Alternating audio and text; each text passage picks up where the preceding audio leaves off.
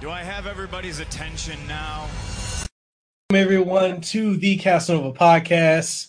I'm your host, Mikhail Kasanova. We're going to be coming at you with a lot of great content. So go ahead, sit down, relax. It's been a long work day for most people. A lot of us, we've had this day off. And this is also, it's January 1st. So let's have a good time. I got my main man, Jonesy The Gent, on the show. So people, go ahead and give it up to him. Jonesy, if you want to go ahead and introduce yourself, tell people who you are.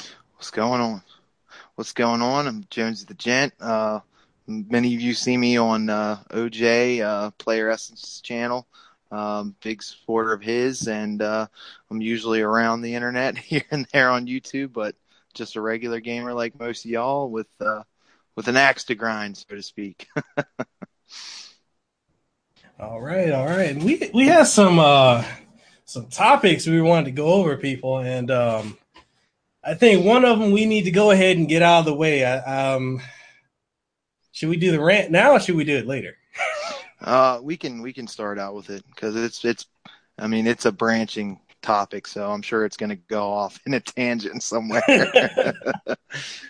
All right, let's go ahead. Hey, go ahead and air your thoughts, man. I'll come in. I'll go in and throw some jabs here and there. So go ahead. All right, man.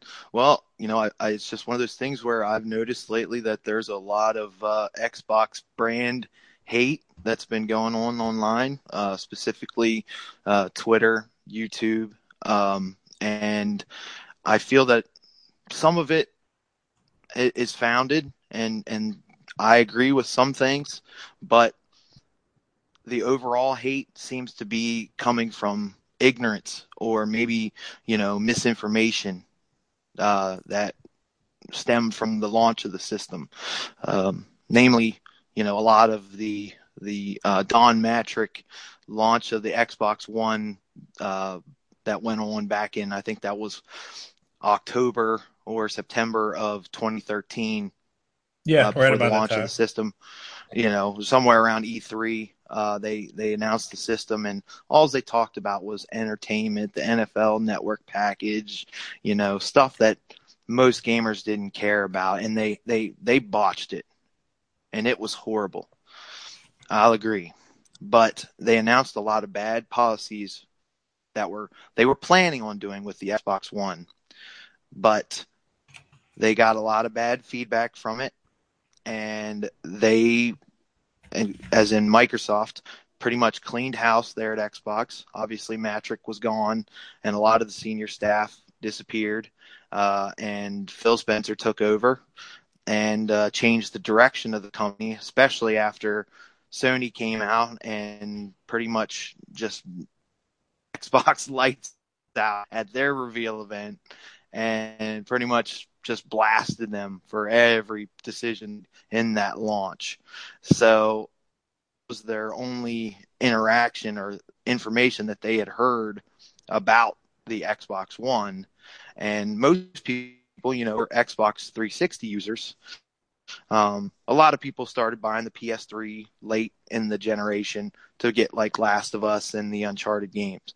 But there was still a lot of 360 users out there. And as soon as they started hearing, Microsoft's going to charge me for, if I want to lend them to somebody, they're going to, make me do DRM and always online, and I have to buy a Kinect, and, man, all that jazz that was coming out of that event. And that was all the information people got. Yeah, it was really ridiculous. And actually, at that time, I was working for Microsoft, and where was I? I think I was up in Redmond, Washington back when that was going on. And man, to say that was a PR nightmare, goodness. It was one of those things. You're over here like, can we just get this guy off the stage? Especially when he made that comment when they asked him, like, so if the person doesn't have all this, access to the internet to be always online connected, what can they do? And he's like, well, this is the 360. I was like, wow, how can that was like the worst thing. And they quickly got rid of him. But, and that's the thing that's funny is a lot of people actually don't realize that that's the state of gaming that we've gotten to now. We're always connected. Like almost every AAA game that's coming out is online only, and it's so funny that even though that was a blunder, that Microsoft technically was ahead of the curve, knowing that that was the state that we were going to come to.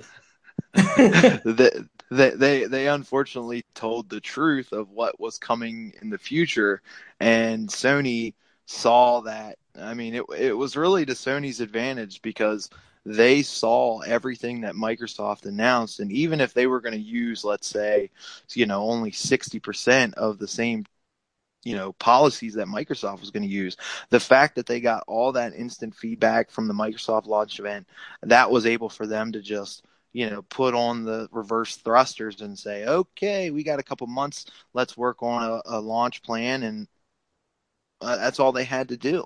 And I mean, and even with their plans with VR, they kept them pretty secretive up until the launch. So it was like they had totally learned, like, you can release all these things that most people consider bad, and people will buy it still. But just don't talk about it before it launches because people will get mad about it. And some of the Microsoft policies were actually really cool. Like they had that digital trade back policy that they were talking about, where if you bought your games digitally, they were talking about, hey, there's a way that obviously it's just a key, but they would give you a partial refund. Or I think, you probably know a little bit better than me, but there was also the talk of what eventually would become the Games Pass program, with that launch event. Yeah. So, I mean, there was a lot of good things in that launch event. And I'm going to be completely honest with you. My launch Xbox One, my wife and I used that as our entertainment hub. I mean, we plugged our cable through it, and man, it was nice just telling the Kinect what to do. I mean, you just say, watch, TBS, or watch, this, or watch this show. And it would literally do everything with the cable box, and it was completely hands-free. So neat idea, but it was just sad how they handled the event. But, getting back to that event and how it leads to the hate was, I think that so many people, that is the only thing they ever heard about Xbox, the Xbox One. Yeah. And right there and then, with all that negativity, and then you look and it's like, well, I've been playing on Xbox, but I'm hearing all this bad stuff, and the PlayStation 4 is $100 cheaper. Yeah. I'm going to go with the PS4. See, and that was the thing. I mean, back then, I also feel like that people didn't really get so hyped up about the 1080p versus 900p or, the 720p graphics until maybe a year after the launch or within that first year, because when it came out, that was the only thing that made people not want the Xbox. Was, like you said, it was, that PR blunder. Then you had YouTubers and columnists and journalists putting out hugely negative, press about it, which they're still doing to this day, which it baffles my mind. I'm like, okay, so you mean to tell me that you got something you can sit and connect all your entertainment into? Like you said, you can run your cable box into it, you can run your satellite into it, antenna, whatever, and you're able to have that as your main entertainment hub. But that's a problem. Like I don't get that. Like, and if you see right here, like I've got my day one edition hooked up to my wife's station. She'll play on it occasionally if she's in here. Like we're both. I got that one there, and I got my my Project Scorpio right here. So sometimes we'll sit here and just play back to back. And heck, it's just, yeah, man. Yeah, man, it's so like fun. The good old days, right? And it's like when you look at it too. Some of the things I noticed that people also don't seem to understand about Xbox is they've got the best servers when it comes to online. Like PlayStation's online servers are absolute garbage. Every time I've tried to play, like I'm huge on fighting games. When I try to play like Street Fighter, King of Fighters, Mortal Kombat, Tekken. I'm sitting there waiting 15 to 20 minutes, hell, sometimes even 30 minutes just to get a match going. And I'm over here like, really? But if I play Tekken or Marvel vs. Capcom Infinite or even like Street Fighter 4 on the Xbox, then I'm able to go with no lag, no latency. It's like, okay, I go into the online matches, boom, I got a match. If I'm playing Halo Online, boom, I got a match. It doesn't matter what I play. If it's online multiplayer, it's there. And I feel like people don't give that respect to Microsoft like that they should. And it really the fanboyism when it comes to I hate using the term fanboy, but it is what it is. Yeah. But the When it's there, it's fanboyism, there. yeah, like when it goes to like PlayStation, it's there. Is people they see it as a dominant brand. They see it as there's so many of them sold. Yes, there's more PlayStation 4 sold than Xbox Ones, but how many of those PlayStation 4s that are sold are actually being played online? There's a Yeah. massive difference between how many are played online with the PS4 versus how many people are connected to Xbox Oh online. yeah. So Yeah. I mean, well, and to that point exactly. I mean, you see, everybody says, "Oh man, Microsoft's in the tank." Xbox is failing, but I mean, if you look at the numbers for how many concurrent players are on Xbox Live at a given time, I mean, their numbers are crazy. I mean, yeah, I'm not going to throw a random number out there and act like it's fact, but I know it was well over 50 million was their number. It's one of those things where they look at that and they're like, okay, we have we have users that are loyally using our servers constantly. That's Xbox Live users.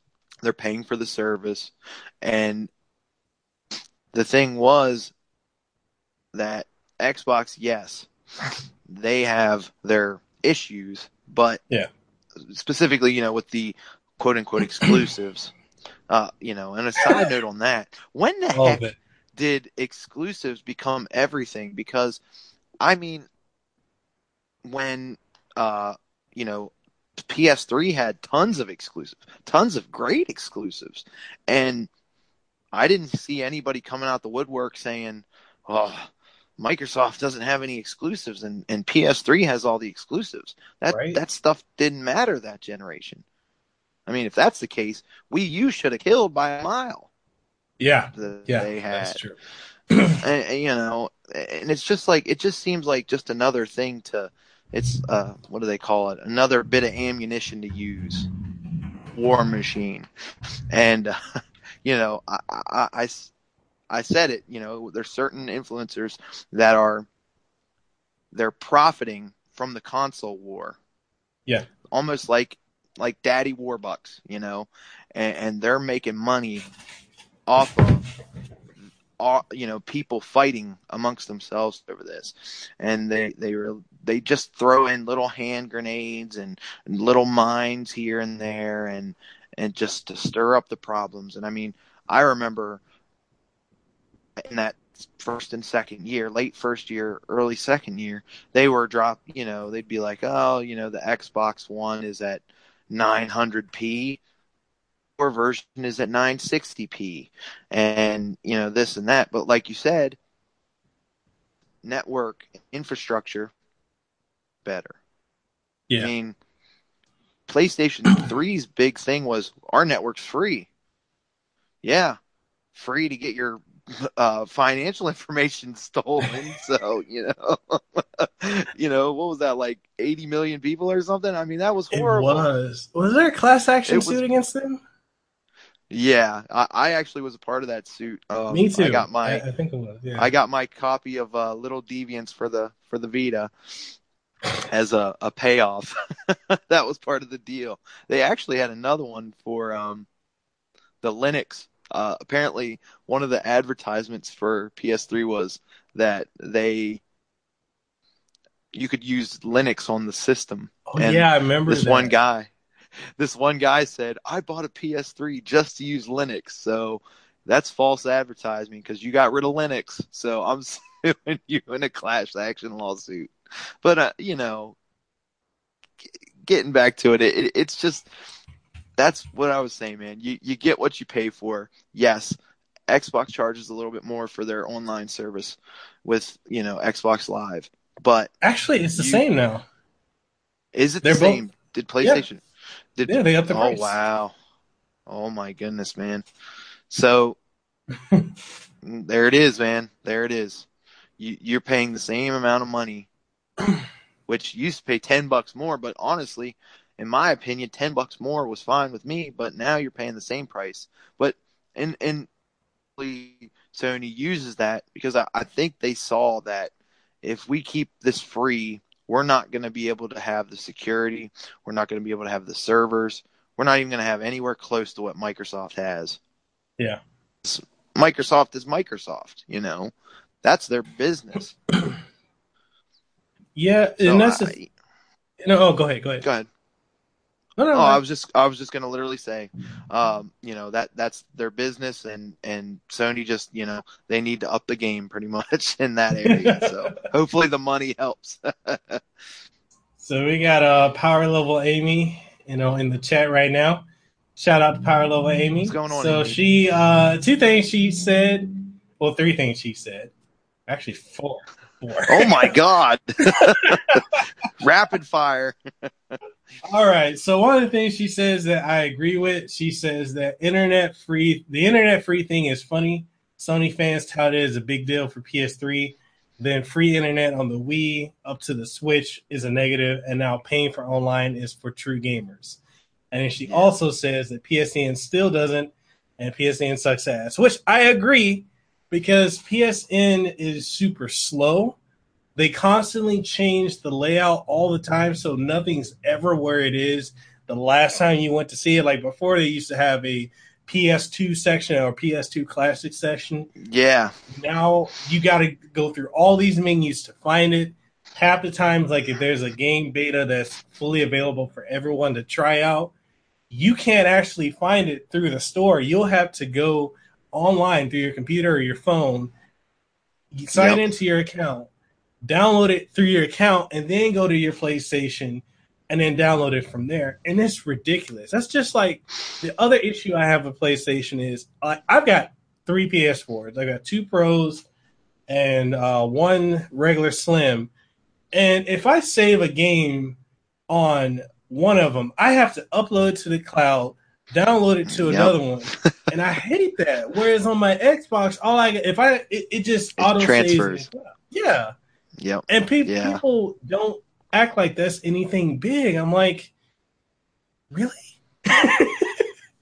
They look a gift horse in the mouth, as the saying goes. Well, and think too of the home console function, which, man, if you have a family, if you have like you said with you and your wife, if you're in that kind of a situation and you have multiple systems, the home Xbox feature, which most people still don't know about, this is one of the best features you can have. It's Microsoft slitting their own throat on software sales, but how consumer friendly they are. You can literally go into your settings, click, this is my home console on your other home console on your account, and then all your downloaded games are able to play on that console. Yeah. It doesn't matter if you download them on another system or not. You can play them on both systems. As long as your account is on one system and then your home Xbox is another system, you can have 2 totally different systems in the same games, the same library. That saves you half the money. Yeah, it does. It's just something that's, again, another thing that people don't talk about it because it's not controversial. It doesn't get them clicks. So I don't know. And people listening and watching, don't take it that we're just completely shitting on PlayStation as a whole. It's a good platform, but I love the PlayStation. I do, really. But I know that sounds horrible, but But there are some things that just it could be improved, and there's things that Sony needs to work on. Like, here's another one. How come we can't change our PSN names? People have been asking for that for a decade, and we still can't. Yeah, yeah, yeah.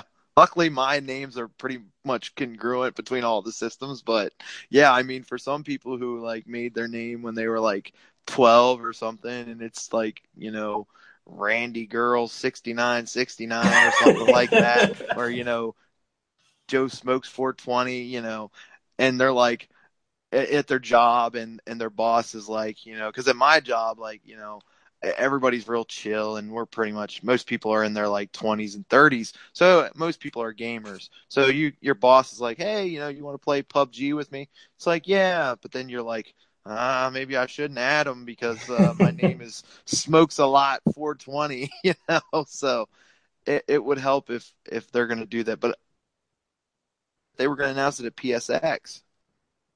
Know if it happened. You'd think we would have heard about it if it did. So I think No, that happened. I don't think they did. I mean, and that's something that I don't understand what that would be so hard for them to do. And that's a small thing. Because, like, for me, I made my PSN I want to say, like, my junior year of college, like 2009. And mine was, it was random because I used to make the accounts, and I know this is bad, but I used to make the accounts so I got the free month trial. So Hey man, we all did that back then. right? So mine's is like Mikhail 1988, and I'm like, damn, I can't change it now. So I'm stuck with that one. And like, even though I want to make a new account altogether, I can't because I've got so much that's stored on that. Like, I've got games on my PS3 that if I were to change accounts, you can't get anymore. Like Marvel vs. Capcom 2 or Marvel vs. Yeah. Capcom Origins, stuff that they just delisted. I'm like, Yep. I can't chance that. So, and like kind of like Amy just said in the chat, they're probably waiting to put the feature behind the paywall, which it very well could be. So. Yeah, Microsoft gives you the free one. They give you one for free, and then I think it's $10 after that, or $20. I can't remember. Yeah, I got a buddy. He's into the whole MLG for Halo, and he changes his name like all the time. I was like, man, you probably dropped like $100 on name changes, but hey. But I mean, I love PlayStation. I'm not a brand loyalist by any means. I have pretty much every system. I mean, I'm very fortunate, and I've always had a job to the point where I can afford to buy multiple systems, or I'll buy the bundles when they come available. But I mean, I just bought the Star Wars Battlefront 2 PS4 Pro bundle, and I do enjoy it. I have the X, and that kind of trumps that in visuals. But for a game like, and this is going to sound dumb to some people, but Res Infinite, I think that game is absolutely gorgeous on the PS4 Pro. I think that's one of their best exclusives that they have. And I mean, I know it's a niche game, but my Sega fanboy love is coming out there a little bit. Gotta love that Res, man. Panzer Dragoon, the rail shooter kind of game. But, there are some really good exclusives, especially like you said, the fighting games. If you want the all-time best fighting games from Japan, you're gonna have to go with PlayStation, because Xbox doesn't get them. If you want Guilty Gear, I mean, I think some BlazBlue games come to Xbox, like a couple of them.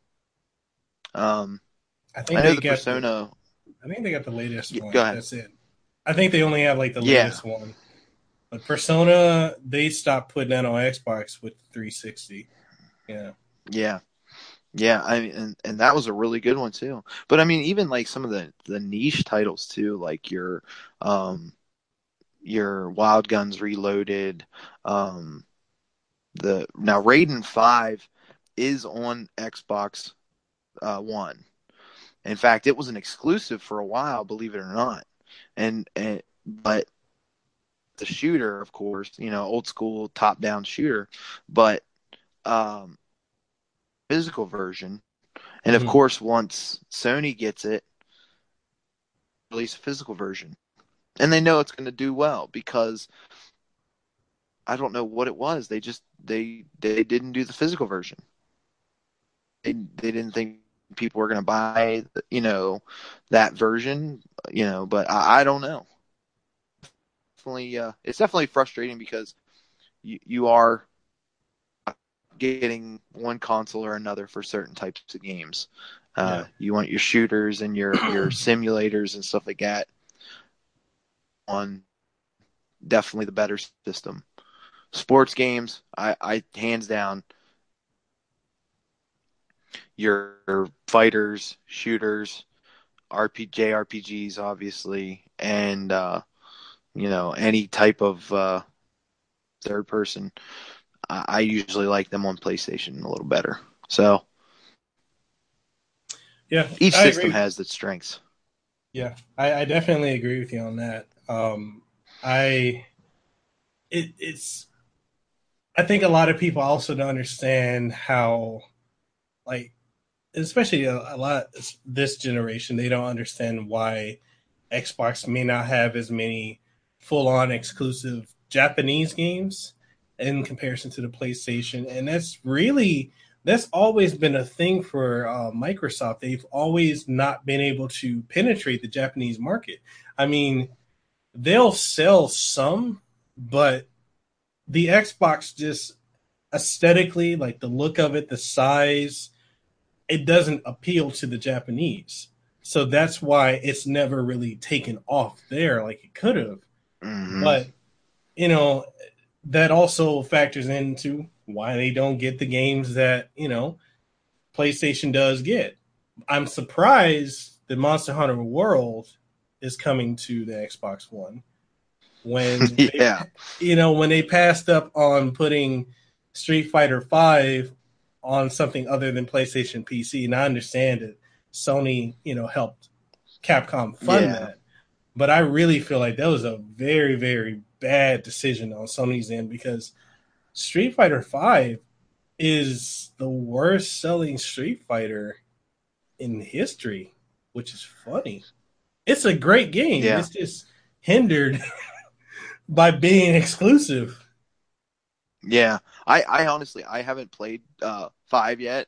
I'm actually probably going to get it now that they have the arcade version. But from what I've heard from everybody I know who's a big fighting person, they've always said this about 5. They said technically the game is sound. It is one of the best fighters technically, but gameplay wise, there's just something about it. Yeah. And I've just heard that from so many people. They just don't, and I think that was the same problem with Marvel vs. Capcom Infinite. I almost said 4, which is what we should have got. Well, hopefully they will do a 4, but Infinite, it was like, what is this, man? Like with X-Men versus Street Fighter and the Clone Wars, and that was one of those things where those were amazing arcade titles. I mean, I had them on the Saturn, but basically it was the arcade ports, and now you see like what they've done with that franchise, and it's like, man, this is just, pardon my French, but it's bastardized to hell. Yeah. And I just think that we're getting to a point now where a lot of these big name franchises are either going the route of they're retaining their soul and their essence, like like Mario, Zelda. I think Gears 4 was a good one of that. I think that one retained its soul. Gears 4 is amazing. Yeah, man. I saw somebody, I think it was in the Discord chat. They were like, "Oh man, Gears 4 sucks," and I was like, "Man, this was my second favorite Gears game after Gears 2. Now, I know most people love 3, but 2 was my favorite, and I just thought this one was really good. And I thought the story was good too. I mean, Yeah. I really didn't see any issues with it. So, I mean, again, all the systems have their strengths. Nintendo is doing their own thing, and that's what Nintendo's always been good at. You and the GameCube are proof that as soon as Nintendo tries to be like Microsoft and Sony, they lose their essence, and those Yeah. consoles never do well. Yeah. And even to the N64, I mean, I know it was cartridges and that was weird, but for the most part, that system was trying to be like the other guys. And Nintendo just, there's this place in the industry right now for all three of these companies. And I would go out on a limb to say we as the consumers need all three of these companies to do well for See, us to win. and you're so right about that. And it's funny how, the mindset of a lot of people is that, and I remember back in the beginning of 2017 and the end of 2016 when the Switch was announced, people were saying that, they wanted Nintendo to just die and go third party. And then they were doing the same thing with Microsoft, saying the Xbox is bleeding Microsoft dry. When reality is not, people. Microsoft has billions upon billions, if not trillions, to throw away. But there's a market for all three platforms. There's something for everyone. And even Microsoft and Sony themselves have said that an industry without Nintendo is in trouble, you know, and it would go either way. There needs to be three. There needs to be, opportunity for something to be on each one. And I mean, you need your multi-plats, and hopefully, when Sony gets their foot out of their ass, we'll be able to have cross-play with multiple consoles, Yeah, which it needs to that happen. would be real nice. But having the opportunity to have, if you want portability and hybrid like console, go to Nintendo. If you want, you know, Japanese exclusive games, fighting games, RPGs, go with PlayStation. If you want the best online experience and best multiplayer, go with Xbox. See, there's something for everyone, you know. And I feel like you got people. I'm gonna go ahead and say it, like BG and Weapon Wheel people that don't seem to understand that we need choice. Like having a lack of choice is only going to lead to more frustration. I mean, how many times have we had cell phone companies try to buy out another? We had the AT&T, was it AT&T and T-Mobile trying to merge at one point, and Sprint and Yeah, T-Mobile, and then Verizon and someone else. Like, we can't have that kind of monopoly, because when you're limiting choice, then it's going to be stuck with this is what it is. If you don't like it, then you know. oh yeah, tough. Oh, I mean, and that's the funniest thing about it all, and it's kind of ironic. Is you remember? I can't remember the guy's name, but he was an executive with a lower executive with Microsoft. And do you remember what he said about when they said, "Oh well, why should I have to pay for the games twice or something like that?" About the Xbox launch event, and he was like, "Deal with it." And he obviously got ran out of town, and his life was Yeah. basically ruined. I think he released a VR game recently, so I think he jumped back a little bit. But the whole thing was that was such a meme for so long about Microsoft. Oh, Microsoft says just deal with it, but yet now we have this mentality where Microsoft should die, and we want just Sony. But Jesu Pete's, man, do people have that short of a memory? What do you remember the PS3 launch event? That was a Oh my disaster too. goodness. You I'm have to glad pay you brought that seven up hundred too. dollars for a console, and if you don't want it, you have to get another job. Like I was like, Jesus, man, why you're telling people to get another job? Like, I got I mine on a monthly payment installment plan back when I was in college, yeah, because it started at what, 600, 700? That PS3 it was was it expensive. was it was $600, I think, for the highest gigs. And well, remember that one played PS2 and PS1 games, so it was worth it. Yeah. That was the whole shebang, man. And those launch ones are kind of hard to find now, just I because. still got mine. Hey, yeah, lucky man. I bought one off a guy for like $25, and I looked at it, and it was the George Foreman style ones, and I was like, oh man, I was like, I got the George Foreman grill, and man, I put a PS2 disc in, it was just like spit it back out at me. It was like, nope, I'm not reading this. But it was just like I said, man. It's one of those things where we needed Sony back then to get their ish together so they could take on Microsoft, to keep Microsoft humble. And look what happened. Imagine if Sony would have failed and limped on, during the PS3, and then Microsoft announced all that stuff with the Xbox One. Do you think they would have changed any of those policies, the bad ones that nobody liked? They'd have been like, well, you can either go with us that we're good, but we have bad policies, or you can go with Sony that is limping. Your choice, but neither one of them's good.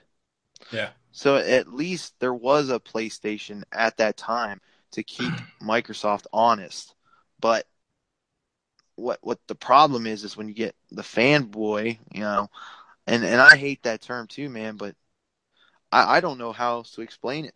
Fanboy, brand loyalty, but I mean, the loyalty seems like it's like bought and paid for half the time, Yeah. And a one console future, which some big outlets have been pushing all generation long, the type of gaming future that we want.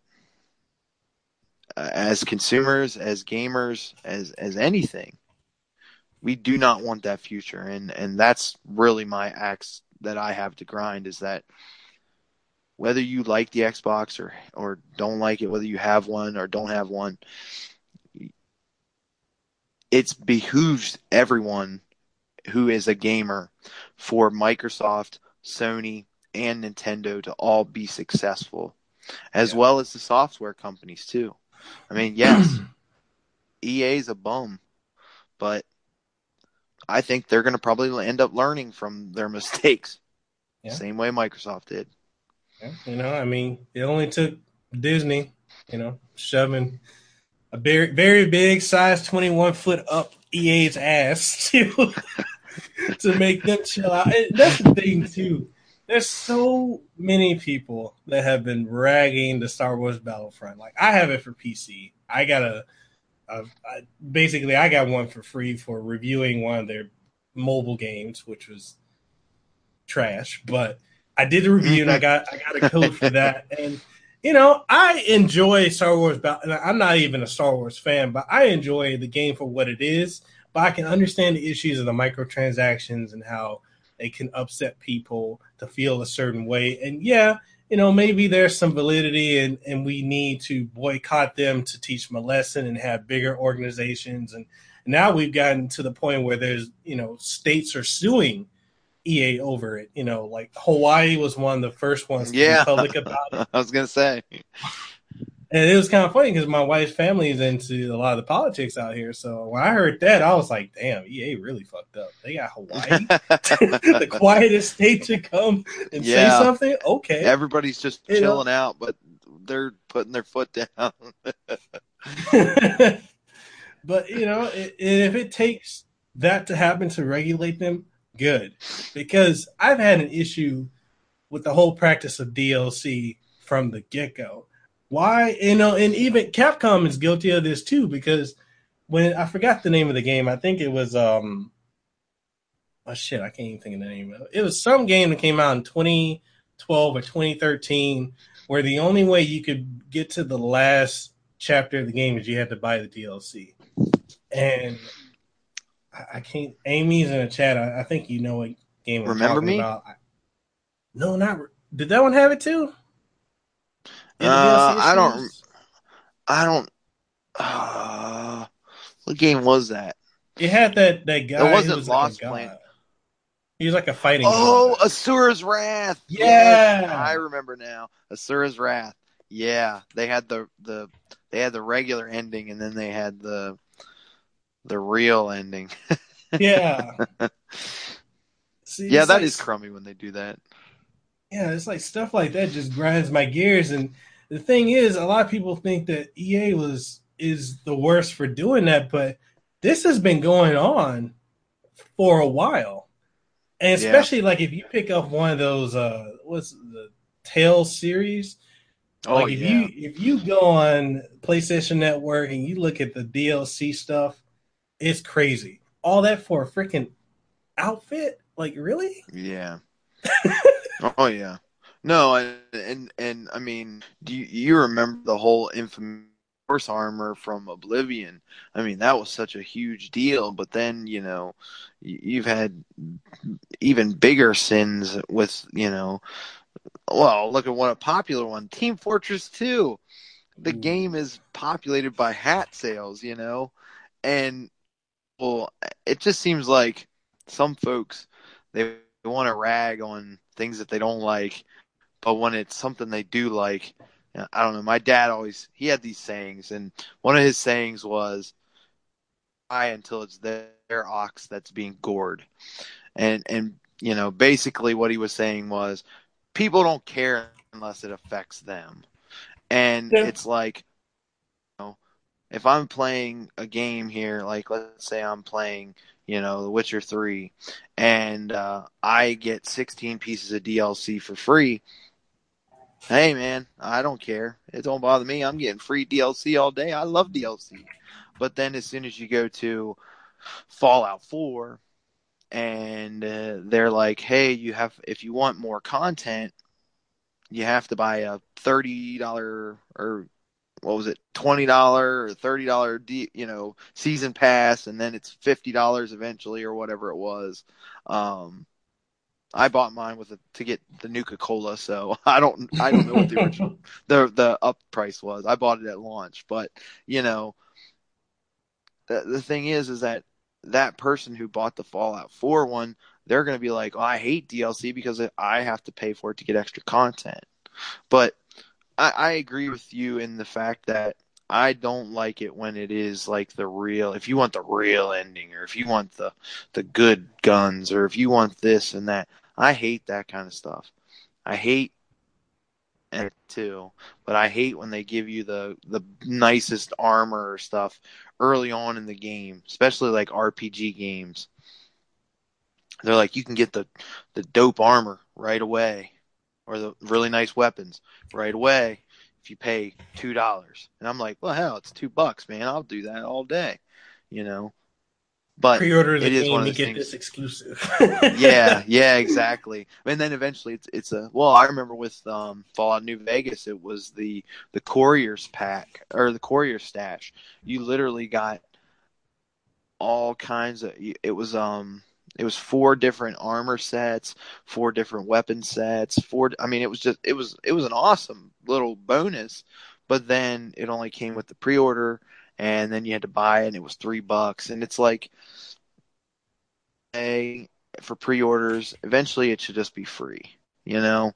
It shouldn't be a thing, something you charge for. Same way with like story missions, like unless it's an extra content, like I think of I think Bethesda usually does it pretty good, and I'm not going to bash them too much.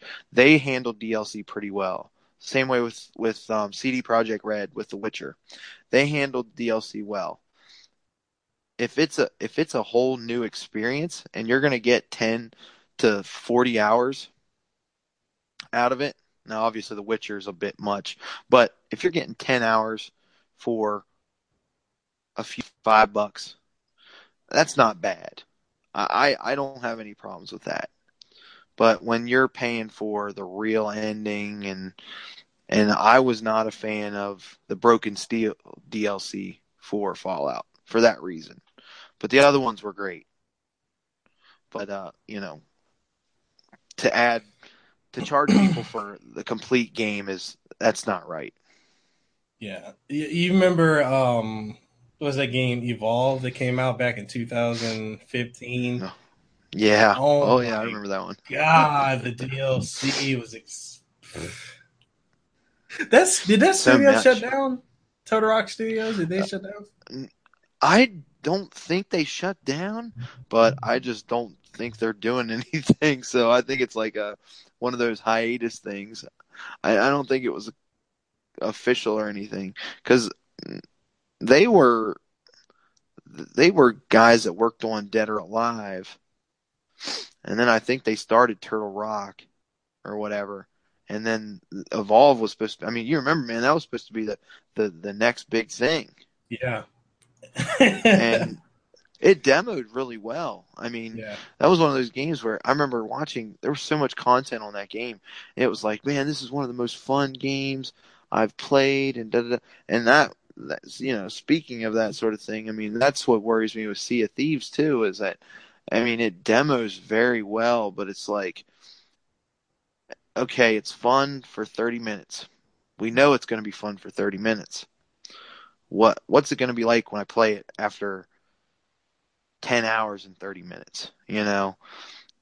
Those are those experiences where I want to know about that. But, on the DLC topic, man, the whole Evolve thing, I mean, they were charging like $15 for an extra monster skin, that's insane. Oh man, I remember. Well, I think that's a free to play game now, if I'm correct. Yeah. They changed the model because And they still can't get anyone to play. no. I mean, the ship sailed. It's like that what the hell's that? The Cliffy B's newest game he had. Oh, Lawbreakers. Breakers. It's just like that, man. That ship is sailed. Nobody's getting on board with that game ever again. I mean, not unless they bring it to a new platform. I think if they bring that thing, if they can figure out how to get it on the Switch and the Xbox One, I think he can save himself. You remember what I know there was a controversy back with it when people were asking for it to come to the Switch, and they put out a tweet saying that it wasn't enough buttons. Oh my God, they got roasted. Yeah. They need to count before they make dumb statements like that.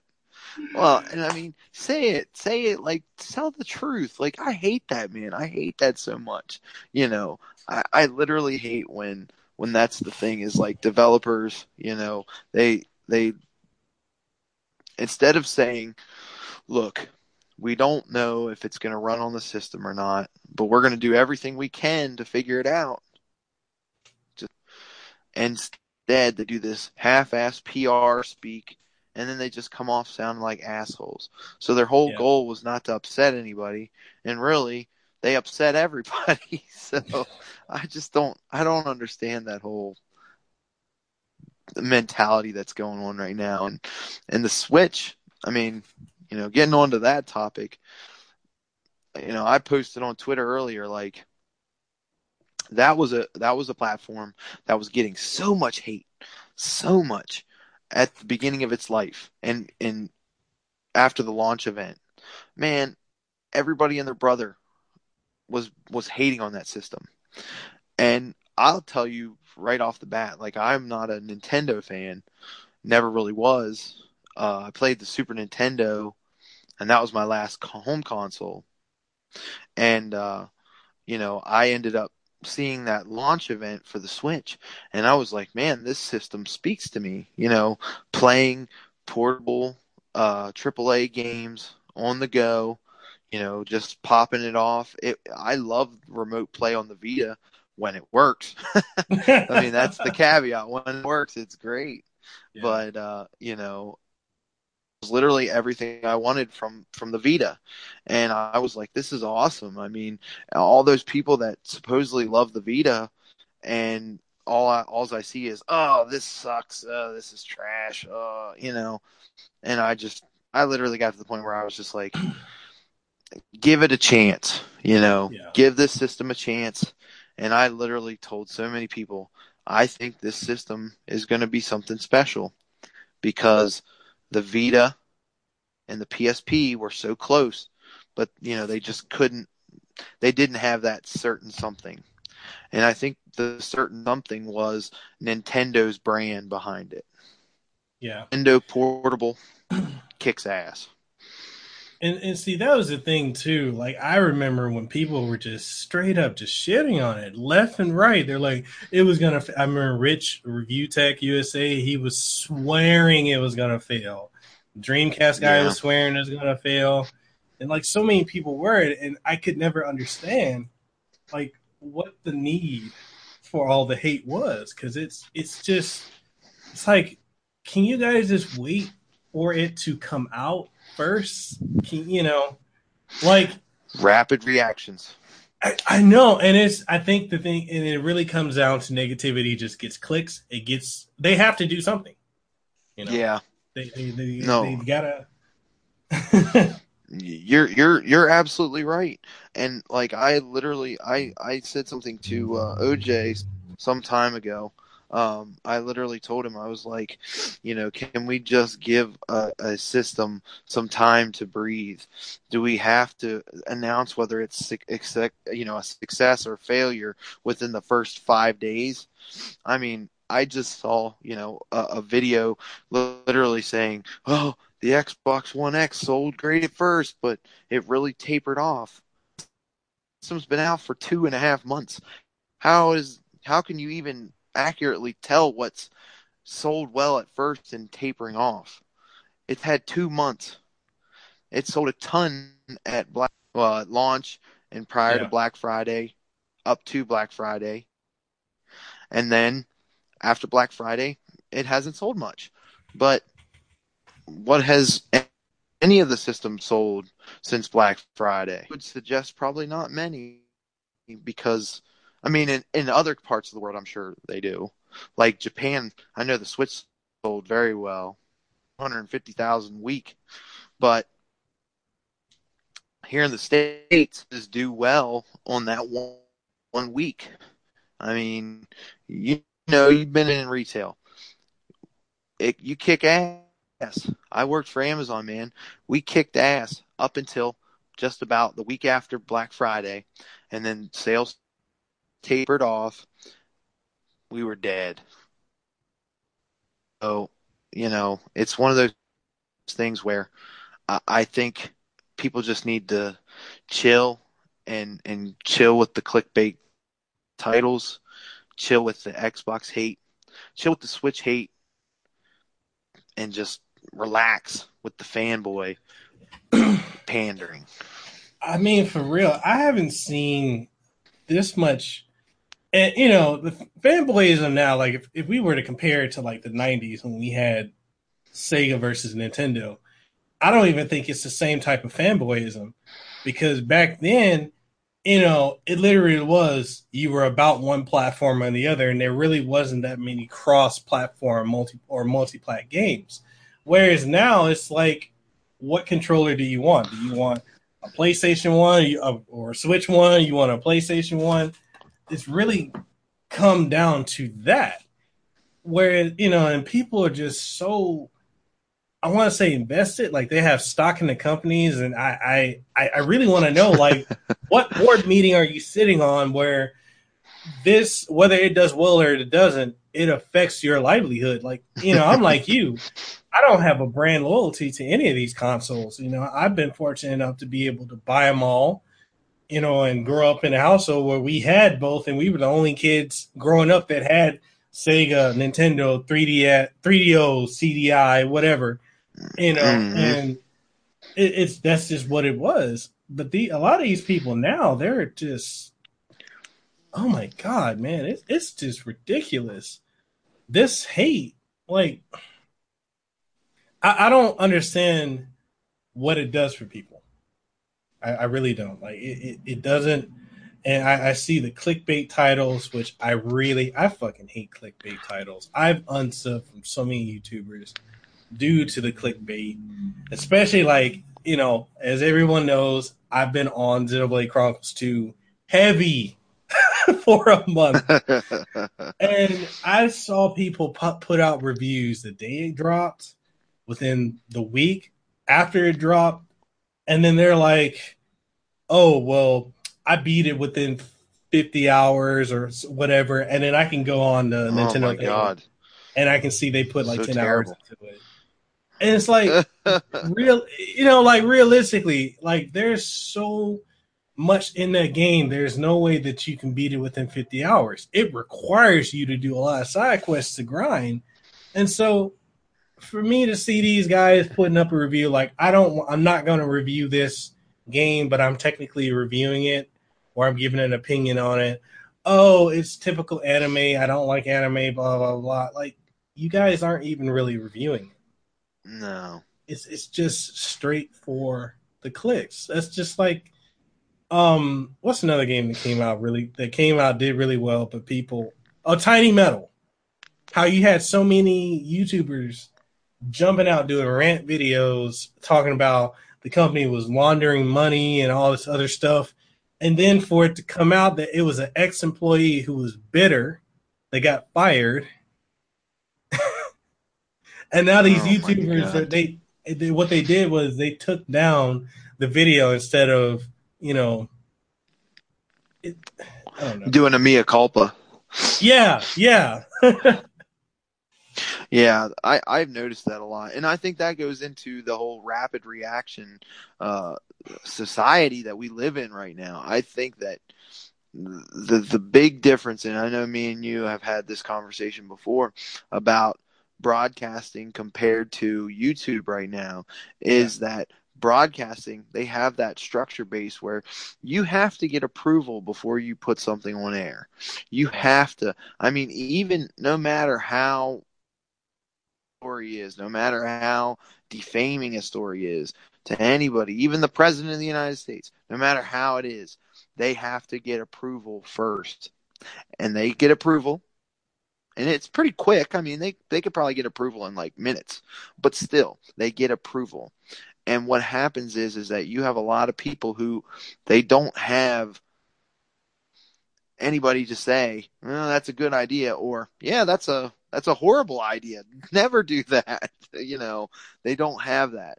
They have they have the cartoon devil on one shoulder and they got the angel on one shoulder, and probably the angel never showed up.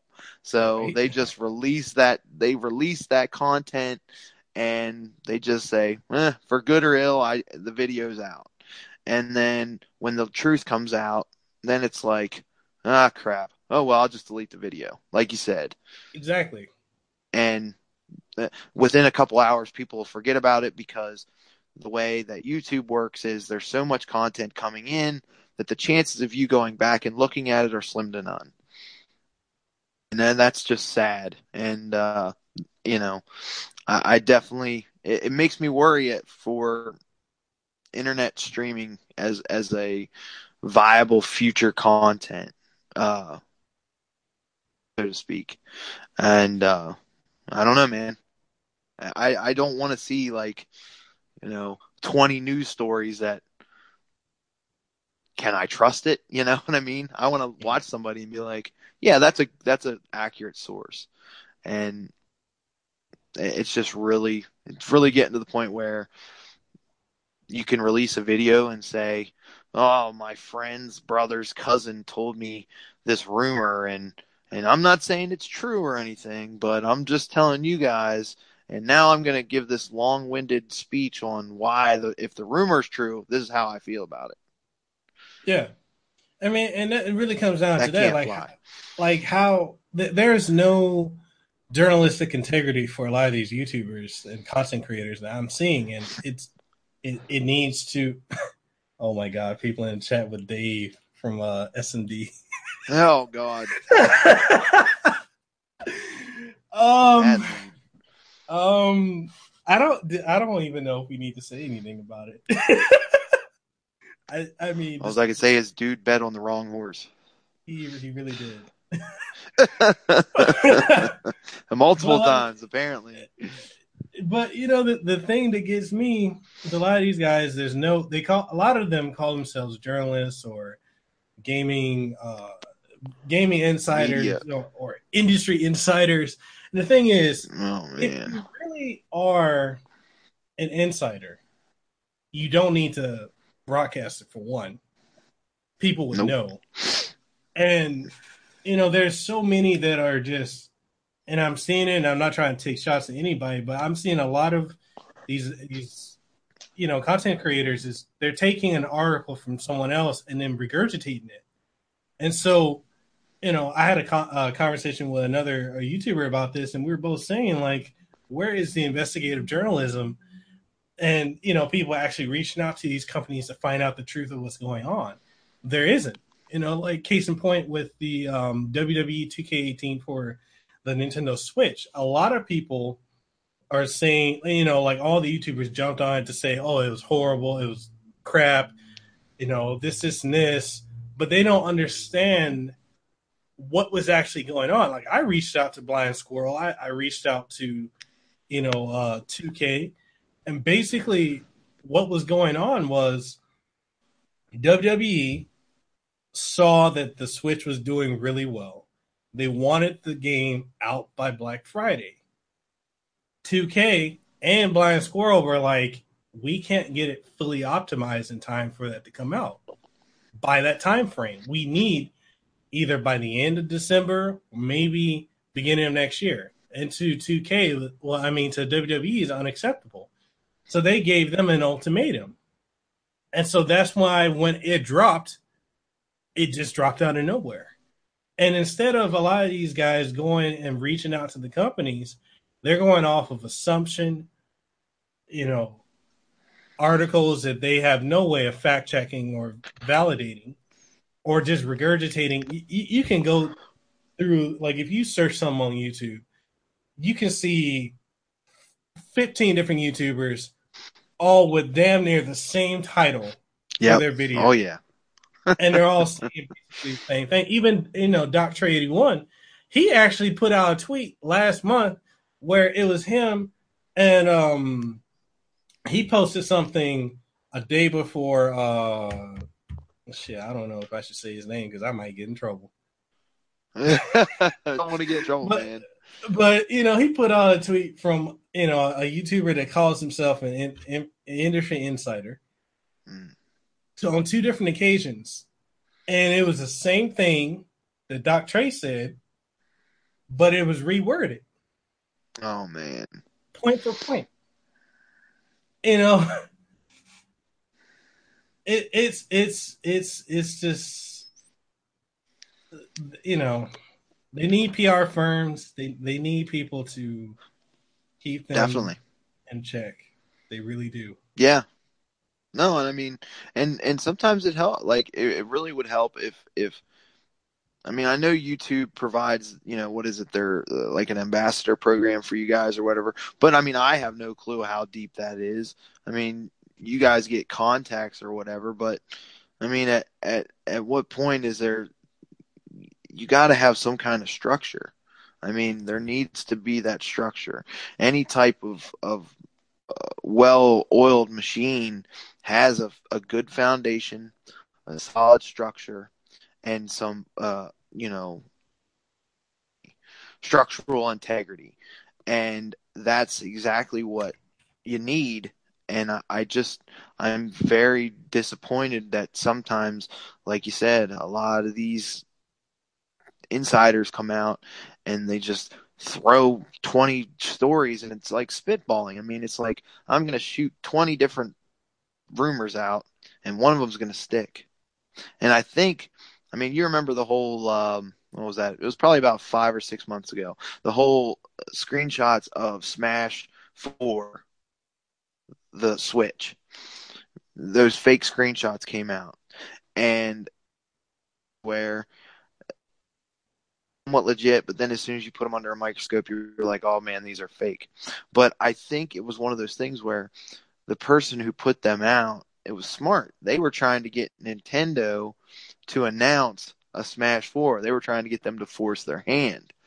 That's what all these fake leaks are. Is to try to force companies. Oh, what happened? Did we lose Jonesy? Oh man. My apologies, people. I don't know what just happened. I feel like you know. Huh. So this has actually never happened before. I think we may have lost Jonesy temporarily. I will see if I can get him back on. Oh, yeah, okay. So he said he lost connection. All right. So let's see.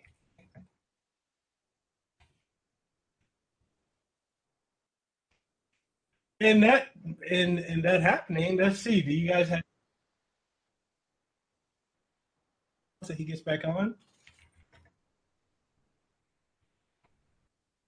This is the fun of live because you never know what's going to happen live, but I enjoy it. I really do. Let's see. So, what's going on in the chat over here? We got, good God, y'all are roasting S&D. I'm gonna.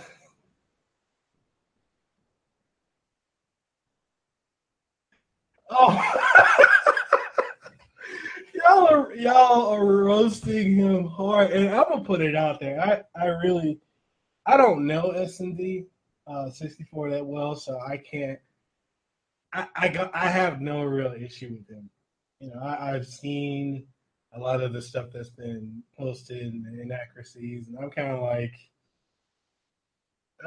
sometimes when you make your bed, you gotta sleep in it, and that's kind of what happens. Um, all right, so questions, people. Go ahead, put your questions down below, and in the meantime, I will. Okay, so Jonesy said he's gonna try and reconnect. Nintendo Advantage is simple. oh man. No, Amy, I agree with you. He does come on like he's a nice guy. I don't know him personally. That's one thing about me. Like I can't really judge a lot of people. Um, that I don't. Well, I try not to judge people here at all because a lot of that comes back on you.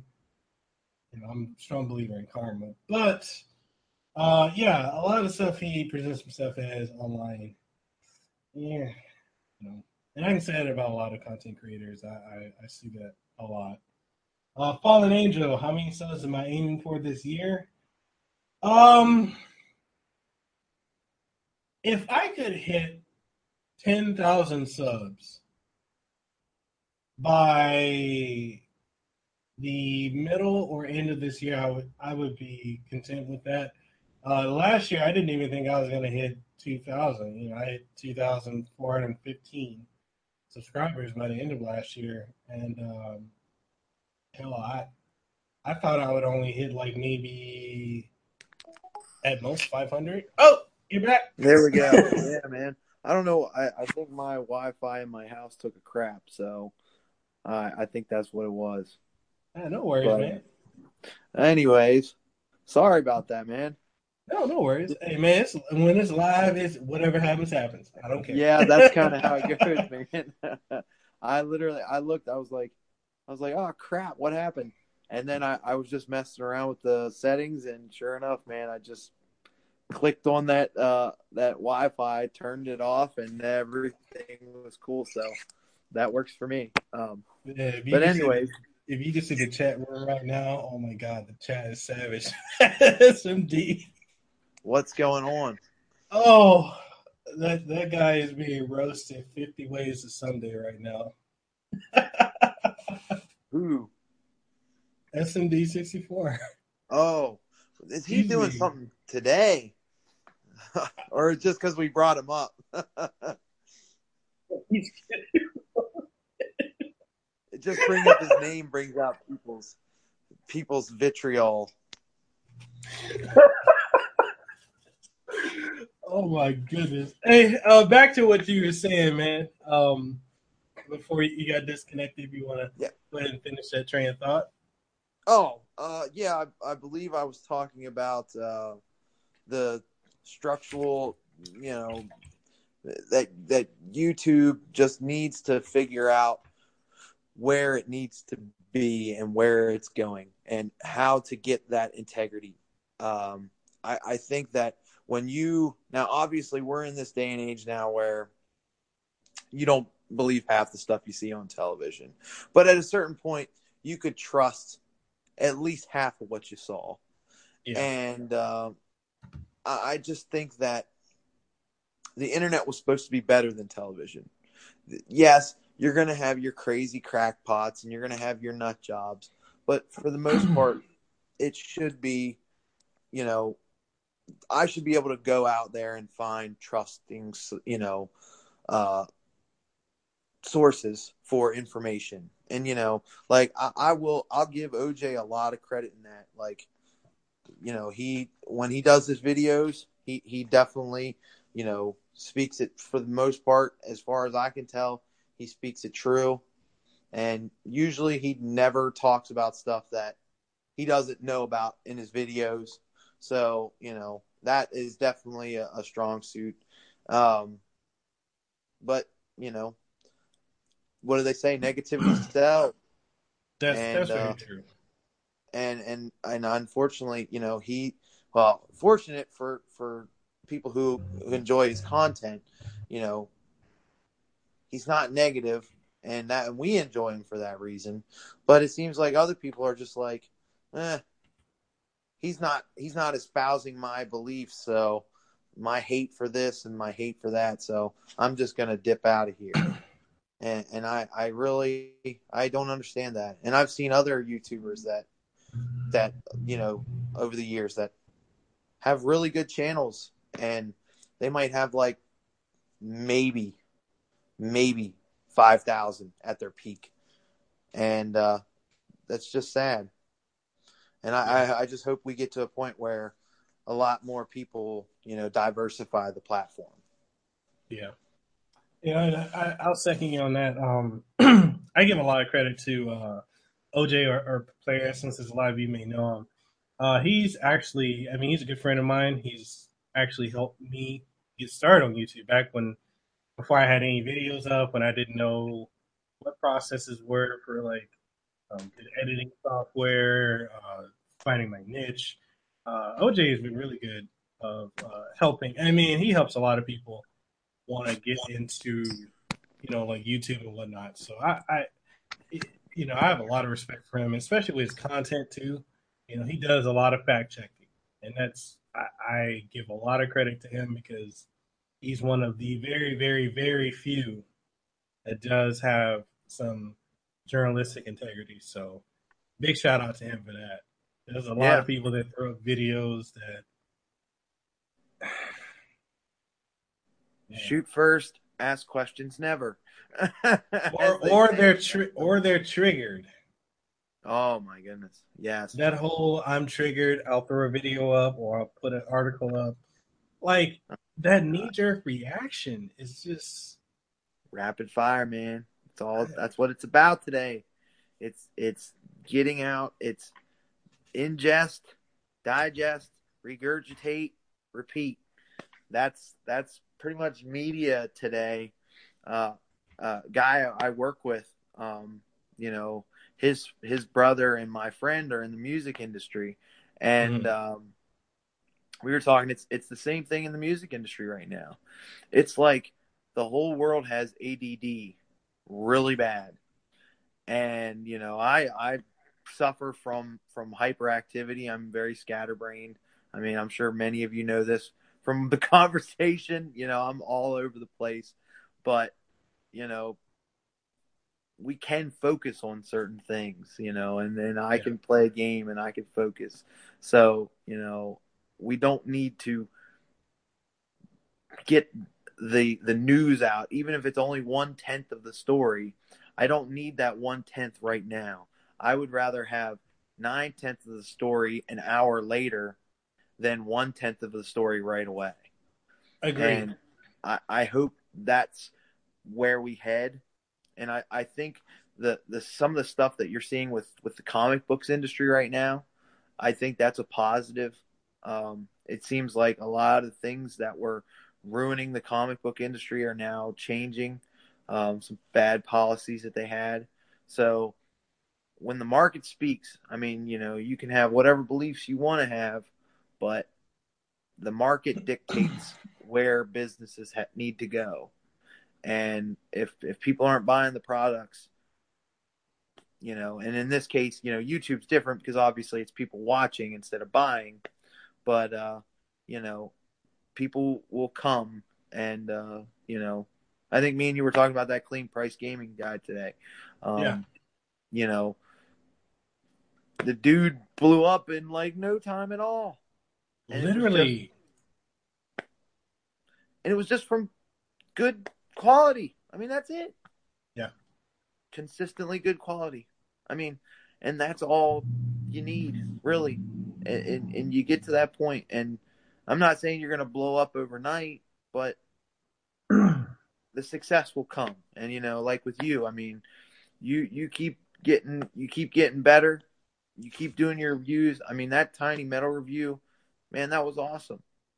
I mean, I got this dude went on my Tiny Metal review. He gave oh, this me guy.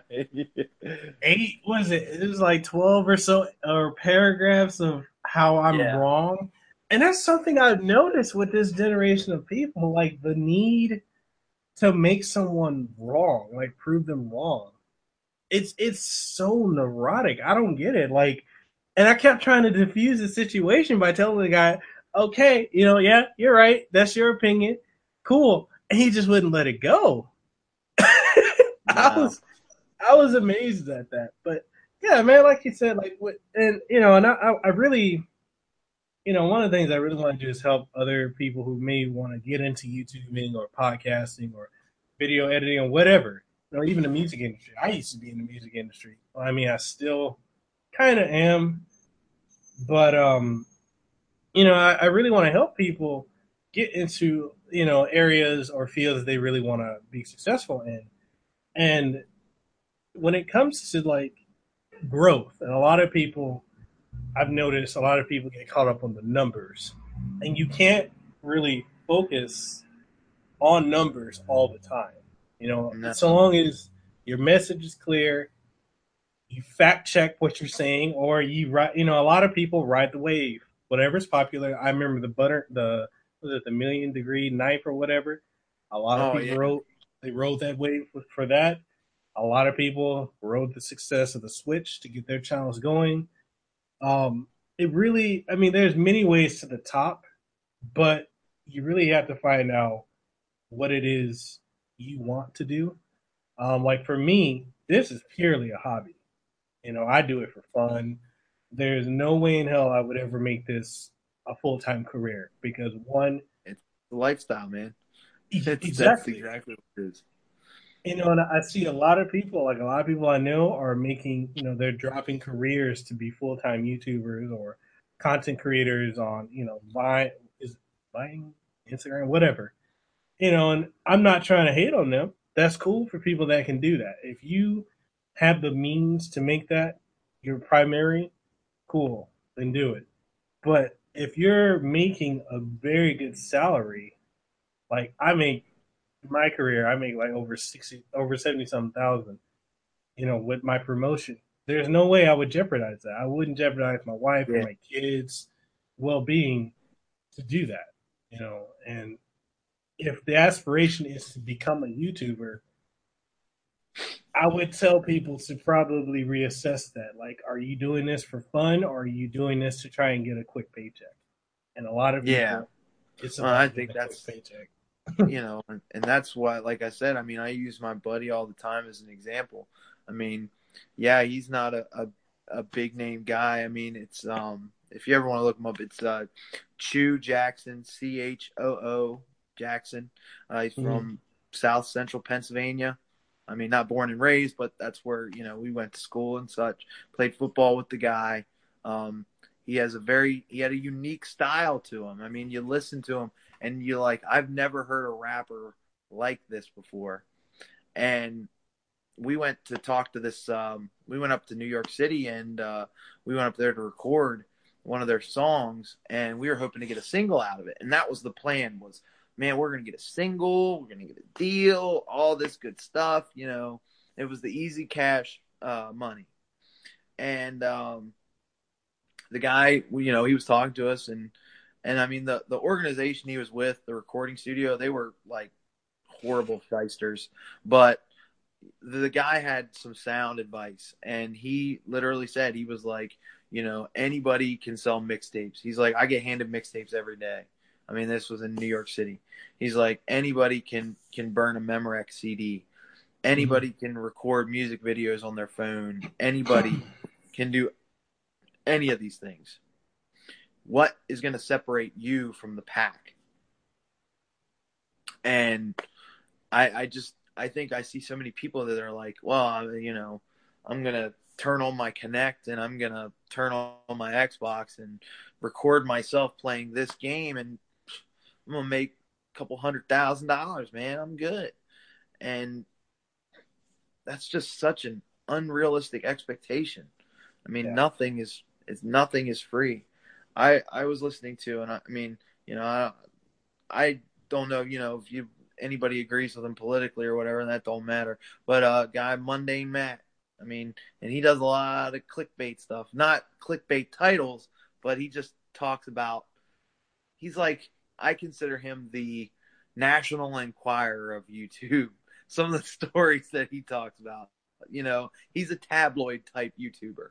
Yeah. But he was talking the other night, and he brought up the whole Oprah thing where you get a car and you get a car and you get a car. But what most people didn't realize was they had to pay taxes on that car. Yeah. To get it off out of that studio or wherever the heck they had to pick it up. You know, there's no such thing as a free lunch. You're not going to be able to walk on and do something great for free. You got to put an investment in. Athletes, same thing.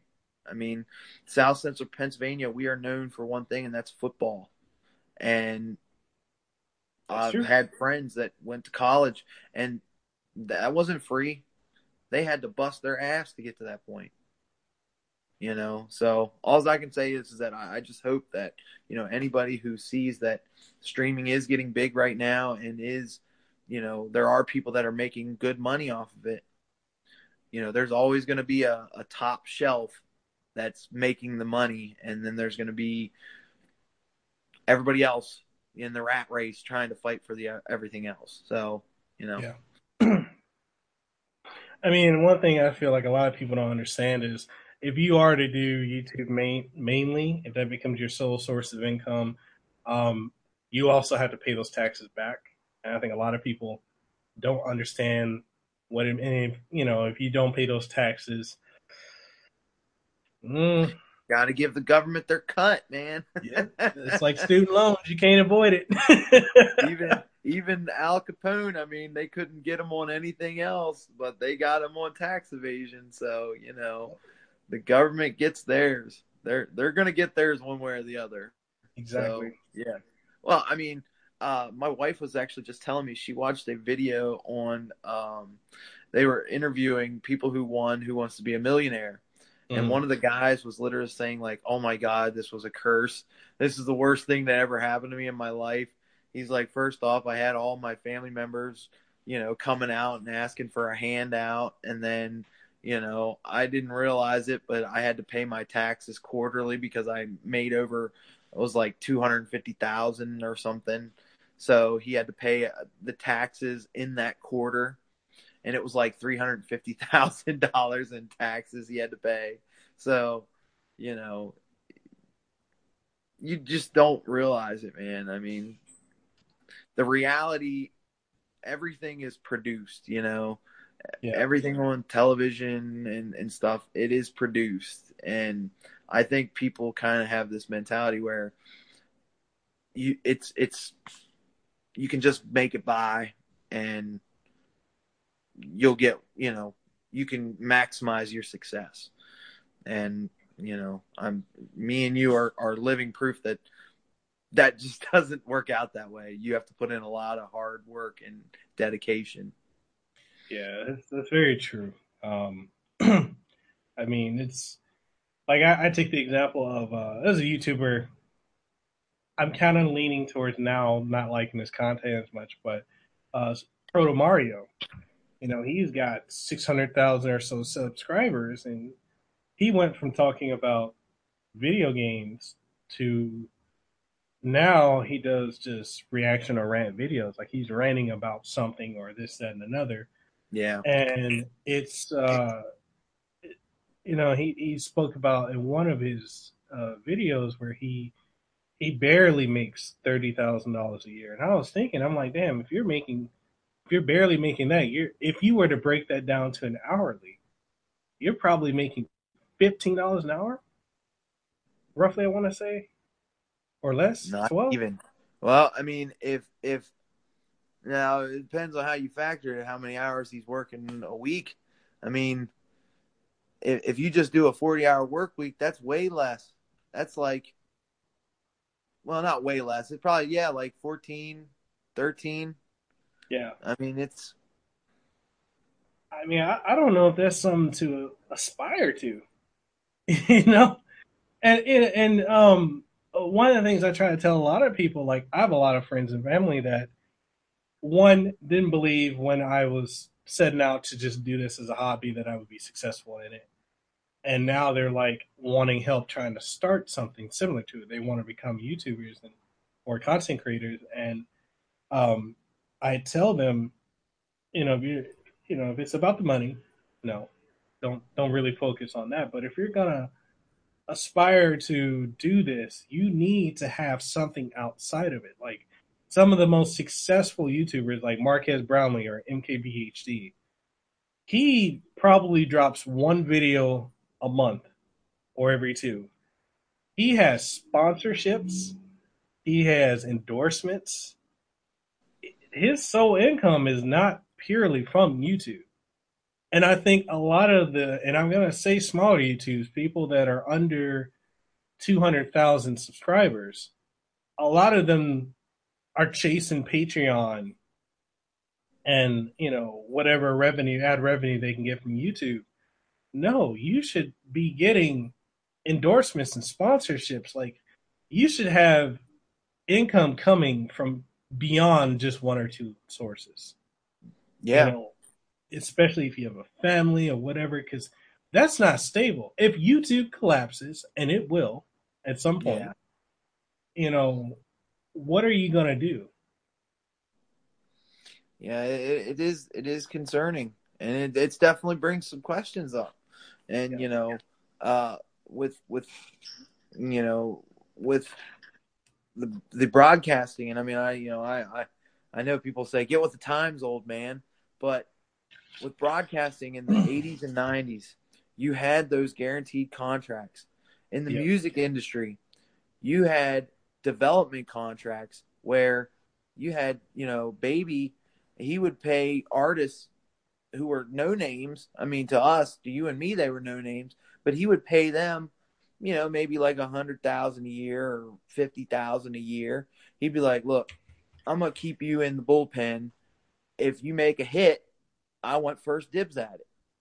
And you would have contracts like that. You would have, you could go to NBC or ABC with a pilot, and they'd be like, "Well, we don't have anywhere on our schedule for it, but we like this, and we're going to pay you a check just for you to sit on your ass and hold this idea for us. And if we ever give a spot for you, we're open to it." And excuse me, but it was just one of those things where you had that. You had, Sure. you had that uh, system in place where you had people that were being taken care of, and just I worry that YouTube is going to leave a lot of its artists out to dry if anything would happen. I mean, I think that's what happened with the adpocalypse. I think they left a lot of their people out to dry, especially some bigger name people, and it just sucked. No, I fully agree with you. That's the truth. And if people, Okay, like Amy just said in the chat, everyone that's doing YouTube full time, at some point they're going to regret it in the long term. I believe that's true. You don't have a pension to rely on if it goes down or if you decide to retire from it. You don't have anything to fall back on. So that it's just too unstable. It Yeah. really is. If you High get highs, in, low lows. if you get in and you make a lot of money, you better be banking that. Get some Bitcoin, do something. You need to have Some multiple gold and sources. silver, man. I mean, seriously, like it really, even for myself, like, I talk about, how much I make, and it's not to brag, but, I worked really hard to work to where I can go and work You in a should be corporate proud of that, hospital, man. you know, to have owning two cars, no note or nothing on it. Like, I'm proud of where I'm at, but at the same time, I still have other income. I still get residual income from when I was putting out music. I still get income from like working with other local artists here in Hawaii and nationwide and stuff. I've ghostwritten, like I used to do ghostwriting for music. I've been able to have income that still comes in that if that goes away, I'm still straight. And Yeah. that's just one of the things I just really want people to understand. You can't just put all your eggs in one basket No. and just pray because you're seeing so many content creators on Twitter bitching and moaning constantly about this is being demonetized, that's being demonetized. That's kind of a red flag that y'all should probably pay attention to. Yeah. Yeah. No, and I don't think the advertising situation is going to get any better. I mean, if there's one thing that history has shown with advertisers, advertisers are always sketchy. They've Yeah. always been that way. I mean, anytime there's any kind of controversy, an advertiser will pull. I mean, geez, Pete's, what was that Michael Phelps has a picture taken with a bong rip, Yeah. and there's no evidence of what's in the bong or what anything is, but just that picture of him smoking a bong, he loses so many endorsement deals. Yep. I mean, that's hundreds of thousands, if not millions of dollars that he loses. Recently, Ray Rice lost millions of dollars in endorsement deals because of his thing, with hitting his fiance. Like, you can't plan on tomorrow, but you can at least try to set yourself up in as good a situation as possible. And I think that's kind of where some people, and I want to say this. I don't think anybody should aim low. I don't think you should give up on your dreams, but at the same time, you have to also plan, hey, so I'm going to focus on living my dreams, but I'm also going to live my life as usual. Because, I mean, I just saw a lot of friends that they wanted to do one thing, they wanted to do sports, and as soon as their sports career fizzled out, it's like, well, I'm done. It's like, dude, you have a college degree now. Yeah, but I'm going to go home and chill out. And that's sad to see, Yeah. So you definitely want people to follow their aspirations, especially now, man. I mean, we live in a time where you can do. I mean, I know there's some people that say, "Oh, there's so few opportunities," but that's hogwash, man. Yeah. There literally are so many things that you can get into nowadays. There's so many things you can become an expert on. Like I don't know if you ever listened to Adam Carolla, the guy he used to be on the Man Show and Loveline, but his show is one of the best. I love it, man. But he has his podcast, and I listen to it. And man, one of his guests that he had on, I forget who it was, but he literally said, you want to be an expert. He said, read a book about a subject, and you'll know more than 90% of the world knows about that topic. That just makes me think of, and I say this to my mom and my wife a lot.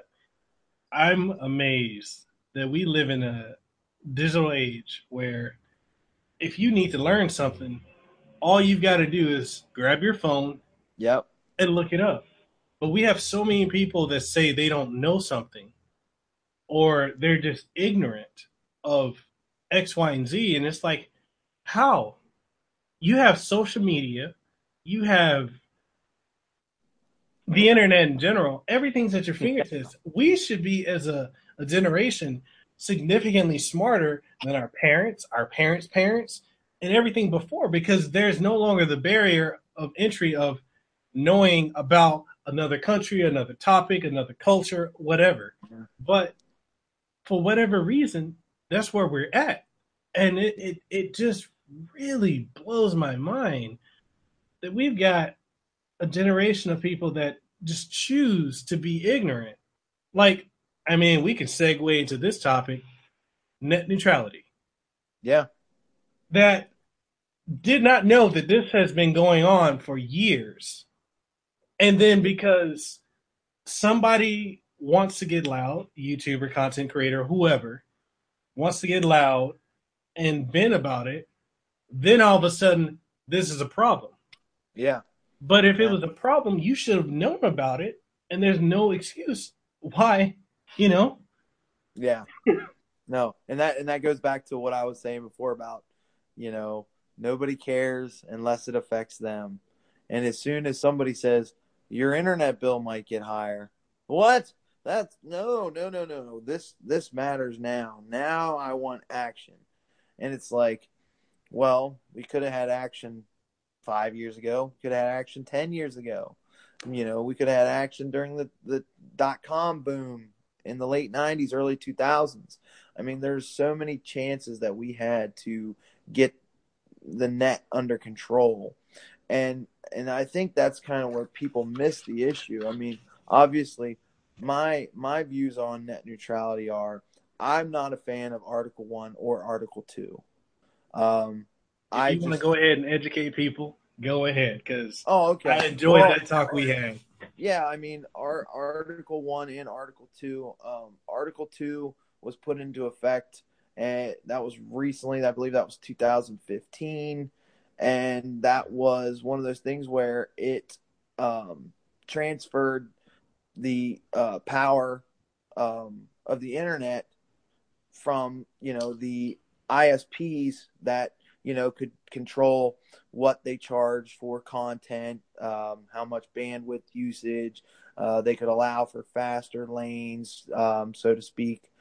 Basically, just faster internet speeds for certain content users. And then that changed, obviously, in 2015. That kind of made everything even keel, but it also brought in more government regulation. But same way with Article 1. I mean, it's just more government regulation over the internet, more control. I mean, whether it's the FTC or the FCC, I mean, they are government organizations. They are not elected officials. So we as citizens do not have control over those policies. And that makes me very uncomfortable. And I just felt like the whole thing was with Article 1, Title 1. Title 1, the ISPs get rich. And of course, their lobbyists in DC are paying, politicians on the right side of the debate. They're paying them millions and millions of dollars to make sure that is not ever going to happen again, and then you have the tech-based companies like Amazon, YouTube, which is owned by Google, and Facebook. They're paying lobbyists in DC on the left of the political spectrum to fight for Article 2, or pardon me, Title 2. I don't know why I keep saying article, like it's the Constitution, but Title 2, because they greatly benefit from it. But I will say that prior to Article 2, or pardon me, Title 2, I did it again. Prior to Title 2, Title One. The internet's throttling is illegal. It cannot be done. As for a lot of things I heard about the government controlling the internet, which was what people said if net neutrality was removed, that the government would control the net, but Title II actually gives greater power of, control to the government through the FCC. So, it's one of those things where, and it's looked at as a utility as well. So that goes under government control as well. So, I mean, it's a murky water. And the best way I can say to it is it's like punching somebody in the face and then giving them an ice pack. It's creating a problem earlier and then offering a solution down the road. And I just feel that we need to go back to the beginning of it all and say, okay, the net, there is no such thing as a free public space on the net. Everything is chopped up by the corporations. So we have to find a way that these corporations can coexist with the ISPs and everybody's getting a fair exchange, and we, the consumers, are paying a fair market rate. Mm-hmm. And I just don't know, if making it a utility will work or if, totally opening up the market will work. I have no idea, but I just don't like more government control. And that's kind of my spiel on it. Yeah. I think that was honestly, like, as I said earlier, an audience may not know, but, Jonesy and I had a very long conversation about this. Was it 2 weeks ago? Yeah. Weeks ago? And it was just, our breakdown on what net neutrality is, our views on it, and just noticing all the fear mongering that has been going on. People saying, oh, the internet's dead and blah, blah, blah, blah.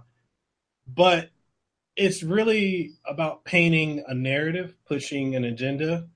And a lot of people don't understand the full scope of what it is. This is not the first time we've been at the whole repealing of net neutrality. It's been shot down twice before. And who knows? It may go through this time. It may not. We don't know. But, my hopes are for, you, the audience, and whoever's listening or watching, if you're going to take a stance on any type of topic, be informed. That's my biggest thing. Be informed. Understand, like Jonesy was talking about the articles, what they are, what they mean, who's doing what. You need to know this stuff before the whole, what we were saying earlier, the knee-jerk reactions or the, yeah, and yeah. Too many people are doing that. Too many people are just reacting without all the bites. I mean, not the bites, but all the knowledge of what's going on. Yeah. No, and I mean, and nobody can be informed on all the facts. I mean, and like I'm not going to stand here and say like, oh, I know that this is going to work out or this is going to be a complete disaster. I mean, I can't say that, and nobody in DC can say that. But yet we have so many people online that are coming out and saying this is going to be a complete catastrophe, and gaming prices are going to go up, and it's like, it makes me scratch my head, and I'm just like, this is like fear mongering. It's like the Reds are coming, you know what I mean? Like the communists are coming, the Russians are invading, they're gonna parachute in. I feel like we're living in like 1960s America, and we're at the fear of nuclear war every day, and that's just not how I want to live my life. And if that's how you want to live your life, that's fine, but that's just not for me, Yeah. I mean, it's true. It's there are things that going on, like for instance, I live out here in Hawaii, and they had I want to say a couple months ago when the whole threat of nuclear attack on the U.S. and of Hawaii being, well, Hawaii's part of the U.S., but I'm saying specifically this state being mainland. Yeah, Hawaii and the mainland being attacked. If Korea was to attack Hawaii, we have, as a state, 20 minutes to react. And it's just like, but nobody wants to, especially the attention now is it was subverted from threat of nuclear attack to net neutrality. It's kind of like what's my favorite movie? Lucky Number 11, where they talked about the Kansas City Shuffle, make everybody look right where you go left. And Yeah. it's like, we got nuclear war. This guy has said he's got a button on his desk and he can press it and he can attack it anywhere in the U.S. But we're going to shift the narrative focus from a real threat to not just America, but everyone, to net neutrality. Something that probably, if it does affect anybody, it won't be in effect until years later down the line. And by then, most people have forgot about it. Whether it's a positive change or a negative change, I guarantee you most people will forget about it. Yeah. I mean, that's the true sad part about it all, is that everything, that's our news cycle that we go through, man, it's the knee-jerk reaction. People have such short attention spans and short memories that, I just don't think anybody's going to remember. It's the cause de celeb, whatever's the big thing of the day, we got to be on it. But tomorrow, whatever, you know what I mean? It just blows my mind. And I kind of hope that in the future we get to the point where we can, kind of come together and look at things and be like, that, I might disagree with you and you might disagree with me, but let's find some happy medium ground, And I think with net neutrality, I think the medium ground would be, just get Title I, get Title II, get them out of there, get them both out of there. One benefits one group, the other benefits another group, but we, the consumers, are paying the price, one way or the other. And it's just like you were saying earlier with the whole people who defend a console. It's like they have stock in the company. It's the same thing, man. It's like they have some kind of, like, the ISPs came and stole their child, their firstborn or something. Same thing, man. No, they never did anything bad to me, So I just hope that we start to get a little more intelligent, and hopefully we can get past this stuff, man. I really do. I agree. And I guess on that note, I guess we can wrap it up. This is a lot of fun. I really enjoyed this, man. Thank you for being the first person on the Casanova podcast. I enjoyed it. I feel really honored, dude. I definitely want to have you back on for more. We got to figure out a schedule for this, but for those of you who are watching and listening, you will be able to catch this not only on YouTube, but you'll also be able to catch it on iTunes tomorrow morning, as well as on Google Play Music tomorrow morning at the same time. They're going to launch at the same time on both platforms. But while we're at it, we can take some time to do some Q&A. So if you guys have any questions, go ahead and drop them in the chat, and we'll respond to them. There's a lot of activity in the chat. But hey, if you guys got questions, hey, that's what we like to hear, man. One second, right? Man. Hold on 1 second. All right.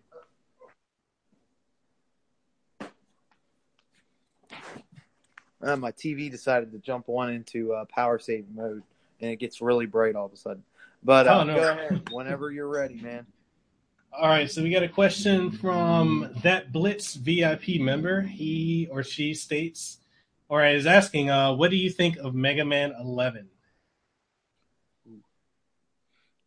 Let's see. You want to go, man? Or you want me to go? I'll take it. I'll go first, and then you can give your response, and we'll alternate on and off. Yeah, good. So my thoughts on Mega Man 11, I actually think it's I think we saw the signs that it was going to happen. for quite some time. I think a lot of people weren't paying attention to it because they were so caught up on Capcom just rehashes things and rehashes. Everybody does that. Sony does it. Microsoft does it. Nintendo does it. Everyone. It's because if you're gonna bring something back that's old that people enjoyed, why not? There's money to be made there. But I believe that when they start doing the Mega Man Legacy Collection on the the PC, PS4, PS3, PS3, all other platforms, that was a sign when the first one came out and then the second one that we were gonna get a sequel. And it's the same thing with when Capcom dropped the Ultra Street Fighter 2.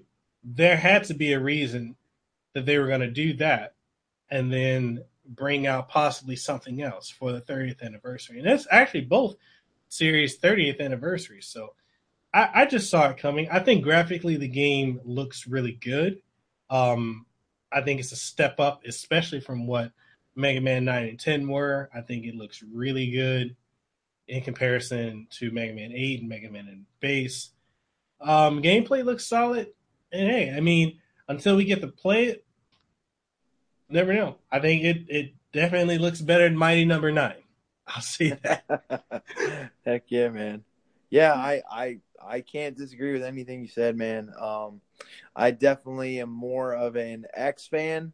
So, I like the newer style Mega Man games. And Blasphemy, I know I actually enjoyed 7. So I know that's blasphemy to a lot of Mega Man fans. What? Mega Man 7 was awesome. I loved it. I loved 7. 8 had its okay moments, but it was pretty corny overall. Yeah. I actually had it on the Saturn, believe it or not. But that was a better version, though, wasn't it? Yeah. The Saturn actually is the superior version to the PlayStation. Well, a lot of those 2D games were. Yeah, man. I'm glad that Capcom they didn't forsake us, especially us who love our games portably.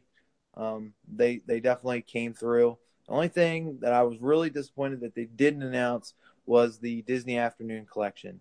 That was a big omittance, and I'm not sure why that didn't happen, especially because I think it was the game director from that studio or the port house who did those. He tweeted the Nintendo Direct, the last one. He tweeted it and said, "Oh, here's some, this should be interesting." So, I don't know what that was all about, but hopefully we'll see it at some point. But yeah, I'm excited for Mega Man, man. More Mega Man, and we'll have them all on the Switch soon. I know, that's crazy. Hopefully we get a Mega Man X9 because that series ended on a cliffhanger. Yes, man, you're not kidding. I have to say I didn't like the PS2 Mega Man X. I thought that one was pretty awful, but X7 and X8. Yeah, I did not like. I think I played 7. I don't think I ever played 8. I was so I don't know. I was just so turned off from 7, just kind of how it was going. But yeah, I definitely think that they could bring it back. And I think if they got a collab between Any Creates or something again, I think they could really make some magic happen. Agreed. Yep. Let's see. Next question. We got from Power Level Amy. She says, "Hey, Mikkel, what system would you have with you on a deserted island? If you had to pick Wii U, GameCube." Oh, gosh, she's talking about, I don't know if you saw that, the tweets with another YouTuber. It was so funny. The one where she got blocked. Oh, God. Oh, that was the N64, the infamous N64 comment. Oh, man. Oh, God, Amy, you're sometimes your savagery amazes me. Actually, all the time. Don't mess around, man. She doesn't. I tell people, you're never gonna win if you go up against her on any topic. I guess if I had to have one on a deserted island and I don't have to worry about trying to charge it or anything like that, as long as I have a couple battery packs, I guess the Switch. That's either that or the 3DS. Those would be the two portables I'd have. Mm. Oh man, Uh, they're not bad ones, man. They're not bad ones at all. Because you can't play a home console. What are you gonna plug it into a coconut tree or something? You're gonna be SOL. I'm like, I want my Xbox or my PlayStation 4, and it's like, yeah, but you didn't ask for a TV, man. You're kind of shit out of luck here.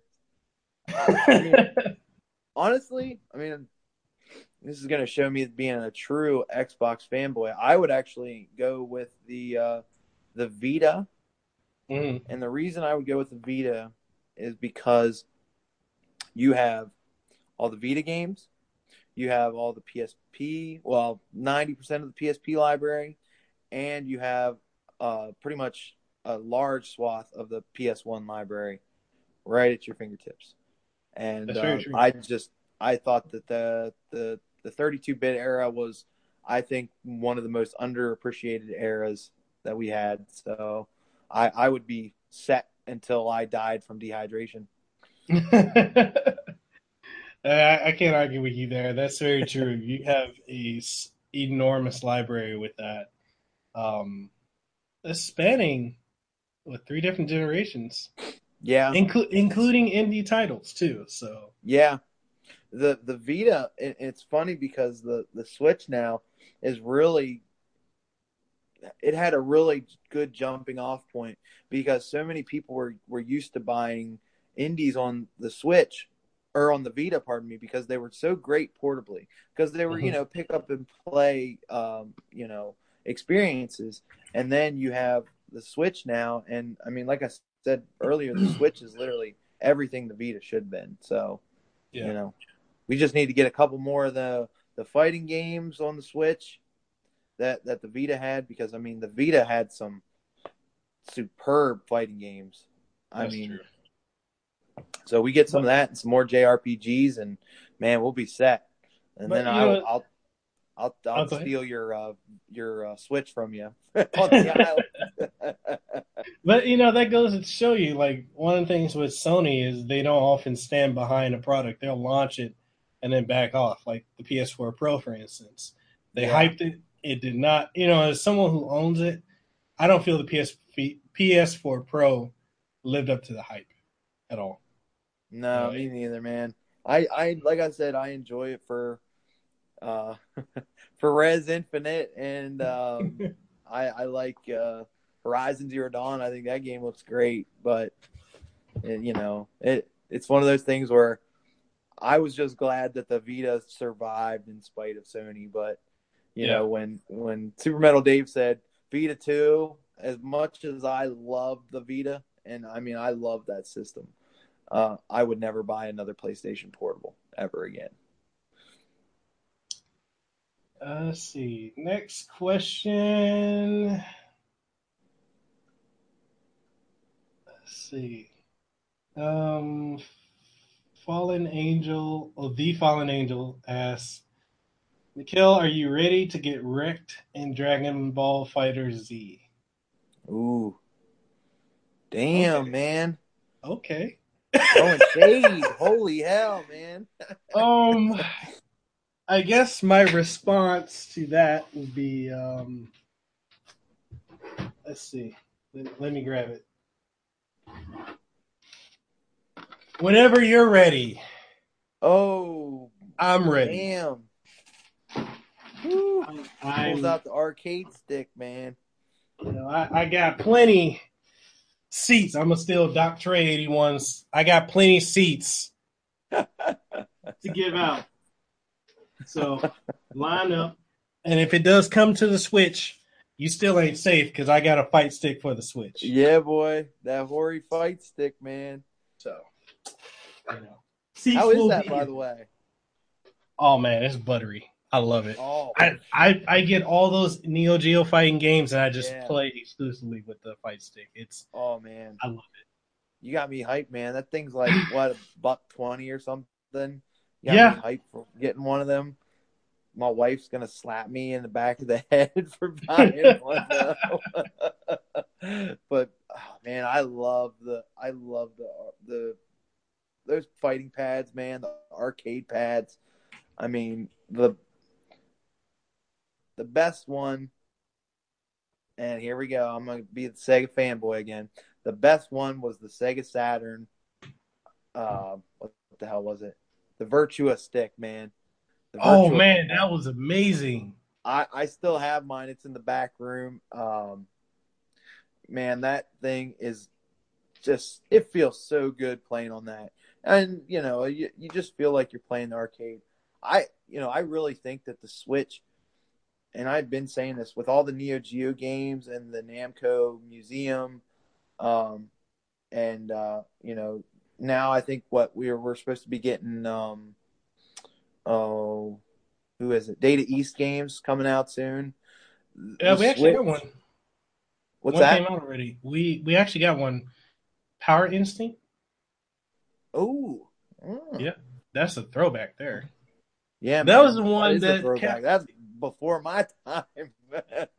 I think wasn't that the one that Capcom sued them because it was so much. It was basically a ripped port of Street Fighter 2. Yeah, that's probably right, man. That sounds like that. Dude, Data East was one of those companies that they were known for like stealing people's ideas, but they had some really great games in their time too. I mean, we were unfortunate. I think because they had so many copyright issues, their collections actually never came over here to the States. Yeah, I think you might be able to get the one as WiiWare.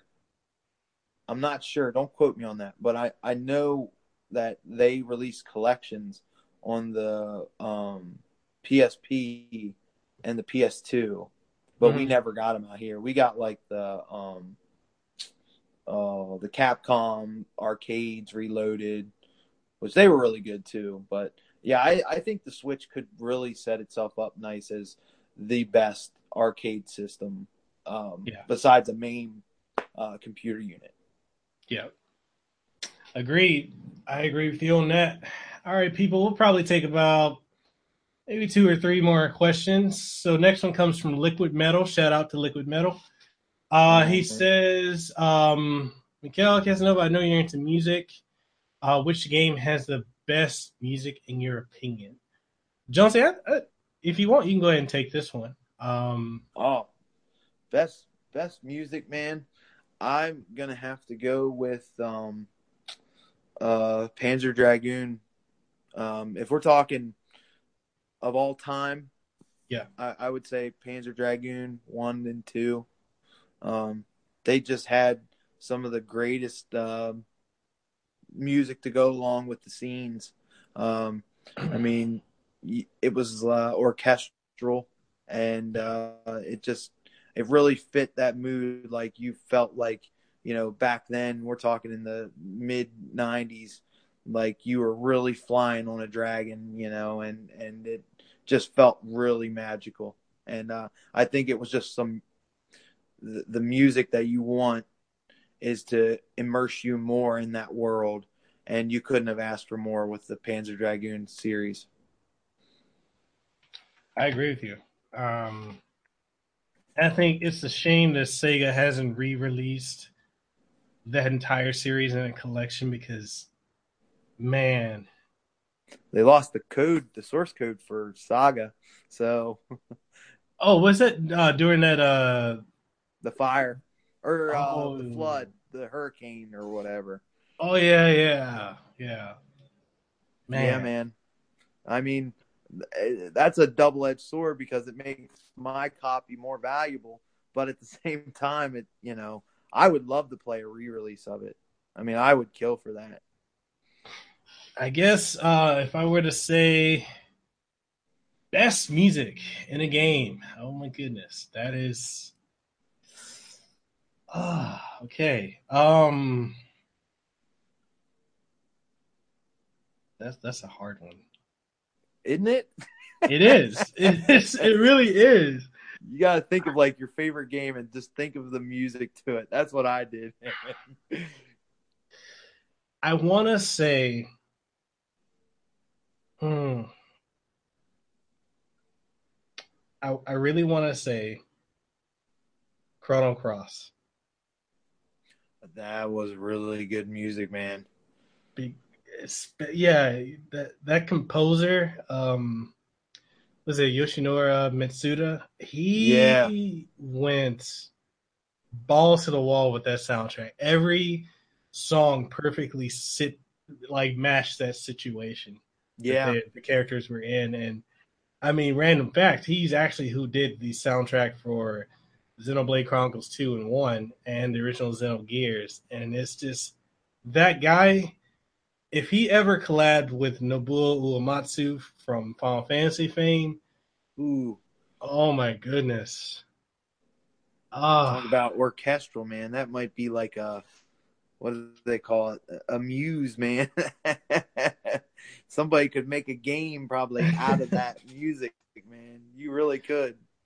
Seriously, like I went to we had the video game concert the beginning of last year. My wife and I went, and they played a lot of his music, a lot of stuff from Zelda, a lot of stuff from Skyrim. Oh my goodness, man! Like that. That was going to be the Music. second game I was going to say was Skyrim. If I couldn't Yeah. think of an older one, that was a good one too. But yeah, no, you're not wrong, man. Chrono Cross, and that's an underrated game too. It really is. I think a lot of people now are starting to find out that it's actually a good game because for back then, you remember the stigma, man. Oh, this is the sequel to Chrono Trigger. What the heck? You know what I mean? That was Right? like a big deal. And so many people just threw it on the bottom shelf. And, I'm glad now that it is kind of getting that second wind of life with a lot of the retro gamers. That's really awesome. That game, and there's a YouTuber I follow, Satchel Drakes, and he actually did a whole, I think it was like 2 videos where he explained using like superstring theory and multiverse theory to explain that yes, Chrono Cross is the sequel. My mind was blown at like his video. I was like, wow. And it goes to show you That would be presentation. nuts. Presentation, like you said, because this Yeah. presentation is super, super clean. All right. Let's see. Next question we got from a talkie teacher. Shout out to the talkie teacher. He What's up, iTalkie? says, what does he say? Predict the Switch sales in 2018. Ooh, he gonna put us on the spot. I know. All right. So a lot of people have been wanting to know if the Switch can hit 20 million in 2018. I personally think yes, it's not an impossibility. I mean, 2017 was a hell of a year for Nintendo, probably their best ever. They've never come out of the gate swinging like they did with Zelda before, or with Mario, Splatoon 2. Hell, even though Arms wasn't as successful, I mean, it was a new IP from them. I think, and yeah, like Amy just said, if Pokemon comes out, guaranteed, there's no question that it will hit 20 million. If Smash Brothers comes out, I think that's a guarantee as well. It may even exceed 20 million. I don't think it's impossible because I mean a lot of people didn't think the Switch would sell 10 million in the first year, and technically, the year for the Switch is not even over yet. We still got 2 more months. So I mean, I think it's possible. Truthfully speaking, that's a good question, Toggy. I do think it is possible that it'll hit 20 million. Hell, even if it doesn't, I mean, it's still a success. It's the hot item that everybody wants. So, Yeah. No, and I mean, and I want to put a number here on record, man. I want to get a number here down what's it called? I can't even think of the word. Just something that we can put an asterisk next to. But I think that the system got at least 13 million by now. I think it's going to hit 15 million for the year by March. March 3rd would be its full year on the market. I think it's going to hit 15 by then. I think there's a good chance that you will see a lot more systems sell next year. I think we could see possibly 30 million units by next year. I truthfully do believe that. Yeah. And I'm going to tell you right now that they're going to have to, they got to make some deals with some AAA studios. Yes, you're going to get the people who are interested this year. You're going to get a lot of people who are, the Vita stalwarts that, we're used to not getting big games, so we're happy with that. But there was only like maybe 2-3 million of us total in the States anyways, and a couple more, like probably 10 more million in Japan, probably 10-13 million.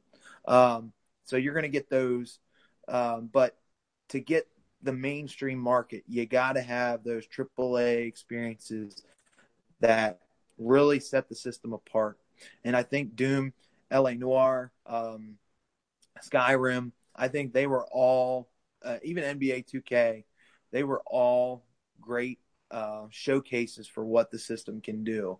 So now Nintendo really needs to come out there, really push these AAA studios and say, look, whatever we got to do to get the software out there this year, have 1 month be a AAA first party, and then the next month be a AAA third party title. And they do that, and then have the indies and your double A's, which they don't really exist much anymore, but like your THQ Nordics and your mid tier like Nicalis and stuff like that. You have them fill out the middle. We could see a superb year, and I really think the system could be something truly special. Oh, I agree with you fully. Yeah, I can't add anything to that. That was solid. That was really solid. So All Ice right, Hockey, 30 million. 30 million by this time next year. Over it. And I think also people need to, because I see a lot on Twitter and on videos where people are actually trying to compare the Switch's units sold to like the Xbox One or the PS4. You really shouldn't compare those two because there's a 4-year difference. Yeah. So we'll take about 2 more questions and then we'll call it a wrap on this podcast. But let's see. Brian Richards has one. He says, for the next question, what are the top 5 things you're looking forward to from the Street Fighter 30th Anniversary Collection? He says, your reaction was amazing, by the way. Hashtag Street Fighter 30th hype. Hashtag rest in peace headphones. Yes, my headphones. I destroyed my headphones with that reaction. You want to take it? You want to go first? No, go ahead, man. You're the fighting game guru. I'd like to hear what your top 5 things are on the collection, man. Okay, so top 5. Number 1, Street Fighter 3 Third Strike. I have been wanting that game to come back on modern platforms since they re-released it back in 2011 on the PS3 and Xbox 360. Number 2, Street Fighter 3 Third Strike on the Switch. Portable. Because that's never happened with that entry. And that's considered by many as the greatest Street Fighter of all time.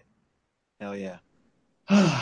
3, Street Fighter 3 Third Strike on PC. That's not a ROM hack with online. Because it's never come to PC before. So I'm hyped for that. Number 4, bringing back Street Fighter 3, Street Fighter Alpha 3, and making it online with current servers. I think that's amazing because that was another game that was top back in the late 90s. Like that was people were always comparing King of Fighters 98 to Street Fighter 3, Street Fighter Alpha 3. So that's something I'm really excited for. And I guess 5, my 5th thing that I'm excited for or looking forward to with the anniversary collection is the fact that for about $40, and with the exception of Street Fighter 4 and Street Fighter 5, you're getting every single Street Fighter ever. And I know a lot of people can say, oh, that's a rehash of what's already come out. But, you got to look at it in the sense that Capcom is looking to get that core audience that they had from the 90s and 80s with this. This may not appeal to this current generation that likes just purely shooters or MOBA titles. That's something that's pulling back the old heads that probably walked away, and haven't thought about it since. Probably got married, had kids, moved away from gaming, or view this current generation of tutorials as just, it's too much. I just want to play. I don't have the time. That's the market demographic that I think that they're looking for. So, yeah, no, I mean, I would say my number one thing for sure is the fact that it's the arcade ports, especially for, Street Fighter 3, Third Strike, and for Alpha 3, the arcade ports were the best. I mean, even the Dreamcast version of Alpha 3 had issues. I mean, had some latency problems on it. Now everybody knows, of course, the Saturn version was the best. it was. but I'm excited about playing the arcade versions because they were just so smooth, and I'm used to that level of zero latency. Plus, with the arcade version, you get that 4 megabytes of RAM power, man. That's gonna be the killer right there. But 2, I'm excited for just being able to play all those Street Fighter games, my favorites, on the go, on the Switch. That's going to be great. Playing them at home on the big screen, and then just being able to play at work, pull off the Joy-Cons and play them. I'd say that I'd go into 3, just the joy with them. 4, the fact that we're getting the full collection. I mean, I know me and you talked about it. We had gotten collections before, but they were never, this is unheard of for Capcom. They've never released a collection like this. I mean, like we've gotten like SVC Chaos and, the Mega Man Legacy Collection and Arcade Reloaded and Remix. But we never have gotten a collection this massive before. So I think this is Capcom's mea culpa, and that would be number 5. Capcom just doing right by we the fans finally, especially after Street Fighter 5, MVC Infinite, and that's pretty much it. All right. Last question. Actually, I want to combine these two into one. And the two questions are actually from Power Level Amy and from Liquid Metal. So we're going to condense them into one question total and give 2 separate answers if you guys will give us that opportunity. So Power Level Amy says, with the rumored Nintendo Direct looking like it's going to be true for next week, of the leaked 18 titles put on Amazon yesterday, what game do you hope is announced with the Direct? And Liquid Metal's question was, what do you think about people that consider Smash a fighting game? If you want to go ahead and take that one. Yeah. So my big game that I'm hoping for is I really want to see Pikmin. I never was big in Nintendo, as I said, but I always played my friends.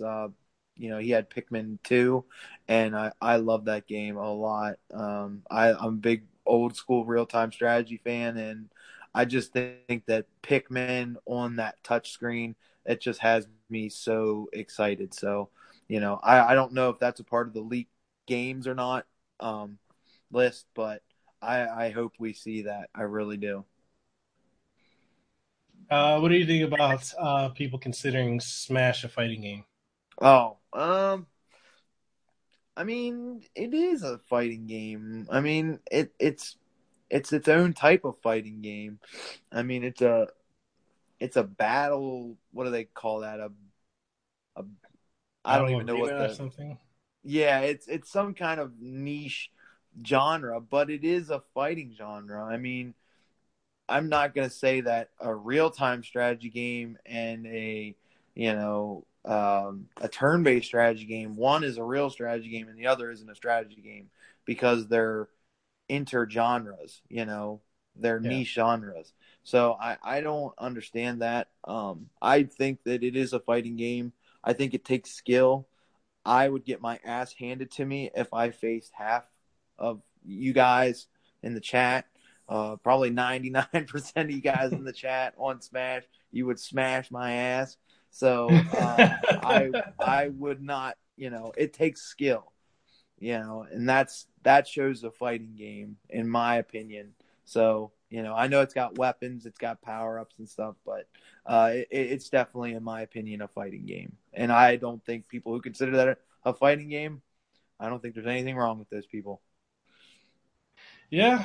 I guess I'll give my take on it too. For the rumored direct, I actually didn't. I don't know what the leaked 18 titles were. So I'm completely shooting in the dark right now. I'm hoping. I'm really hoping that we possibly get um, Tekken 7 to the Switch. I think it would do better on the Switch than it would on, say, the Xbox or the PlayStation. Because if you're looking at how Tekken 7, because I have it on PC, PS4, and Xbox. I like fighting games. Bear with me. And I don't know why it's not optimized very well for the Xbox. It looks worse than Tekken Tag Tournament 2 on the 360, which is odd.